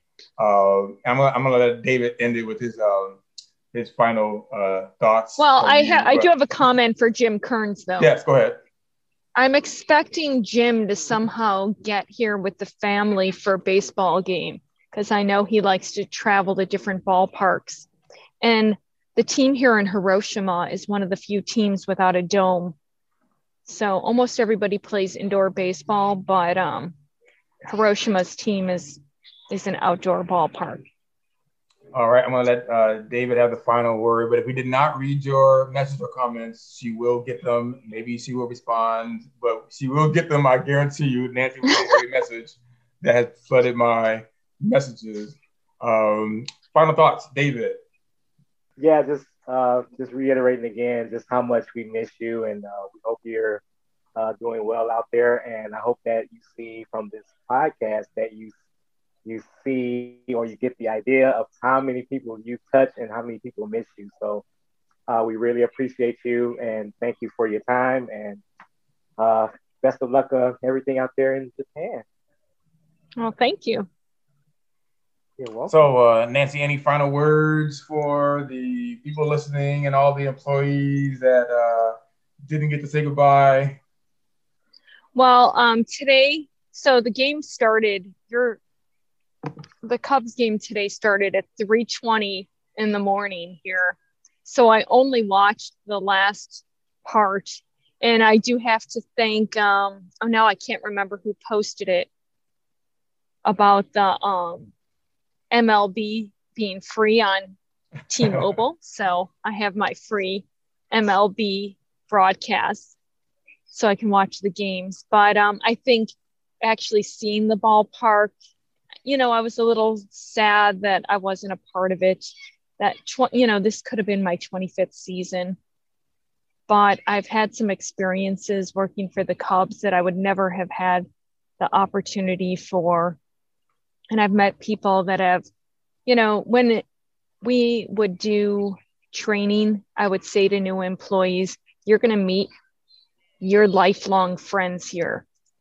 And that's the truth, that I've met a lot of people that will be my friends for the rest of my life. And even though I don't get to see them regularly, I think it's nice that, we have the Cubs coworkers and the Cubs coworkers with Love page and the supervisor Facebook pages, that I can still see what's going on. And I still feel like I'm a part of this group, that, we have this common bond that is so rare and so special that I miss the interaction on a daily basis, but I don't feel like those people are gone from my life. And I almost forgot this and would have got me in trouble, but there was a person that was supposed to pop on here and their face was supposed to surprise you when you saw it.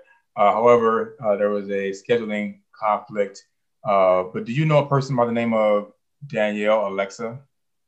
I do know Danielle Alexa. That was supposed to be Danielle a surprise. Alexa, my soulmate. Yes, and I completely forgot to mention that. But yes, anything you want to say about Danielle Alexa before we go?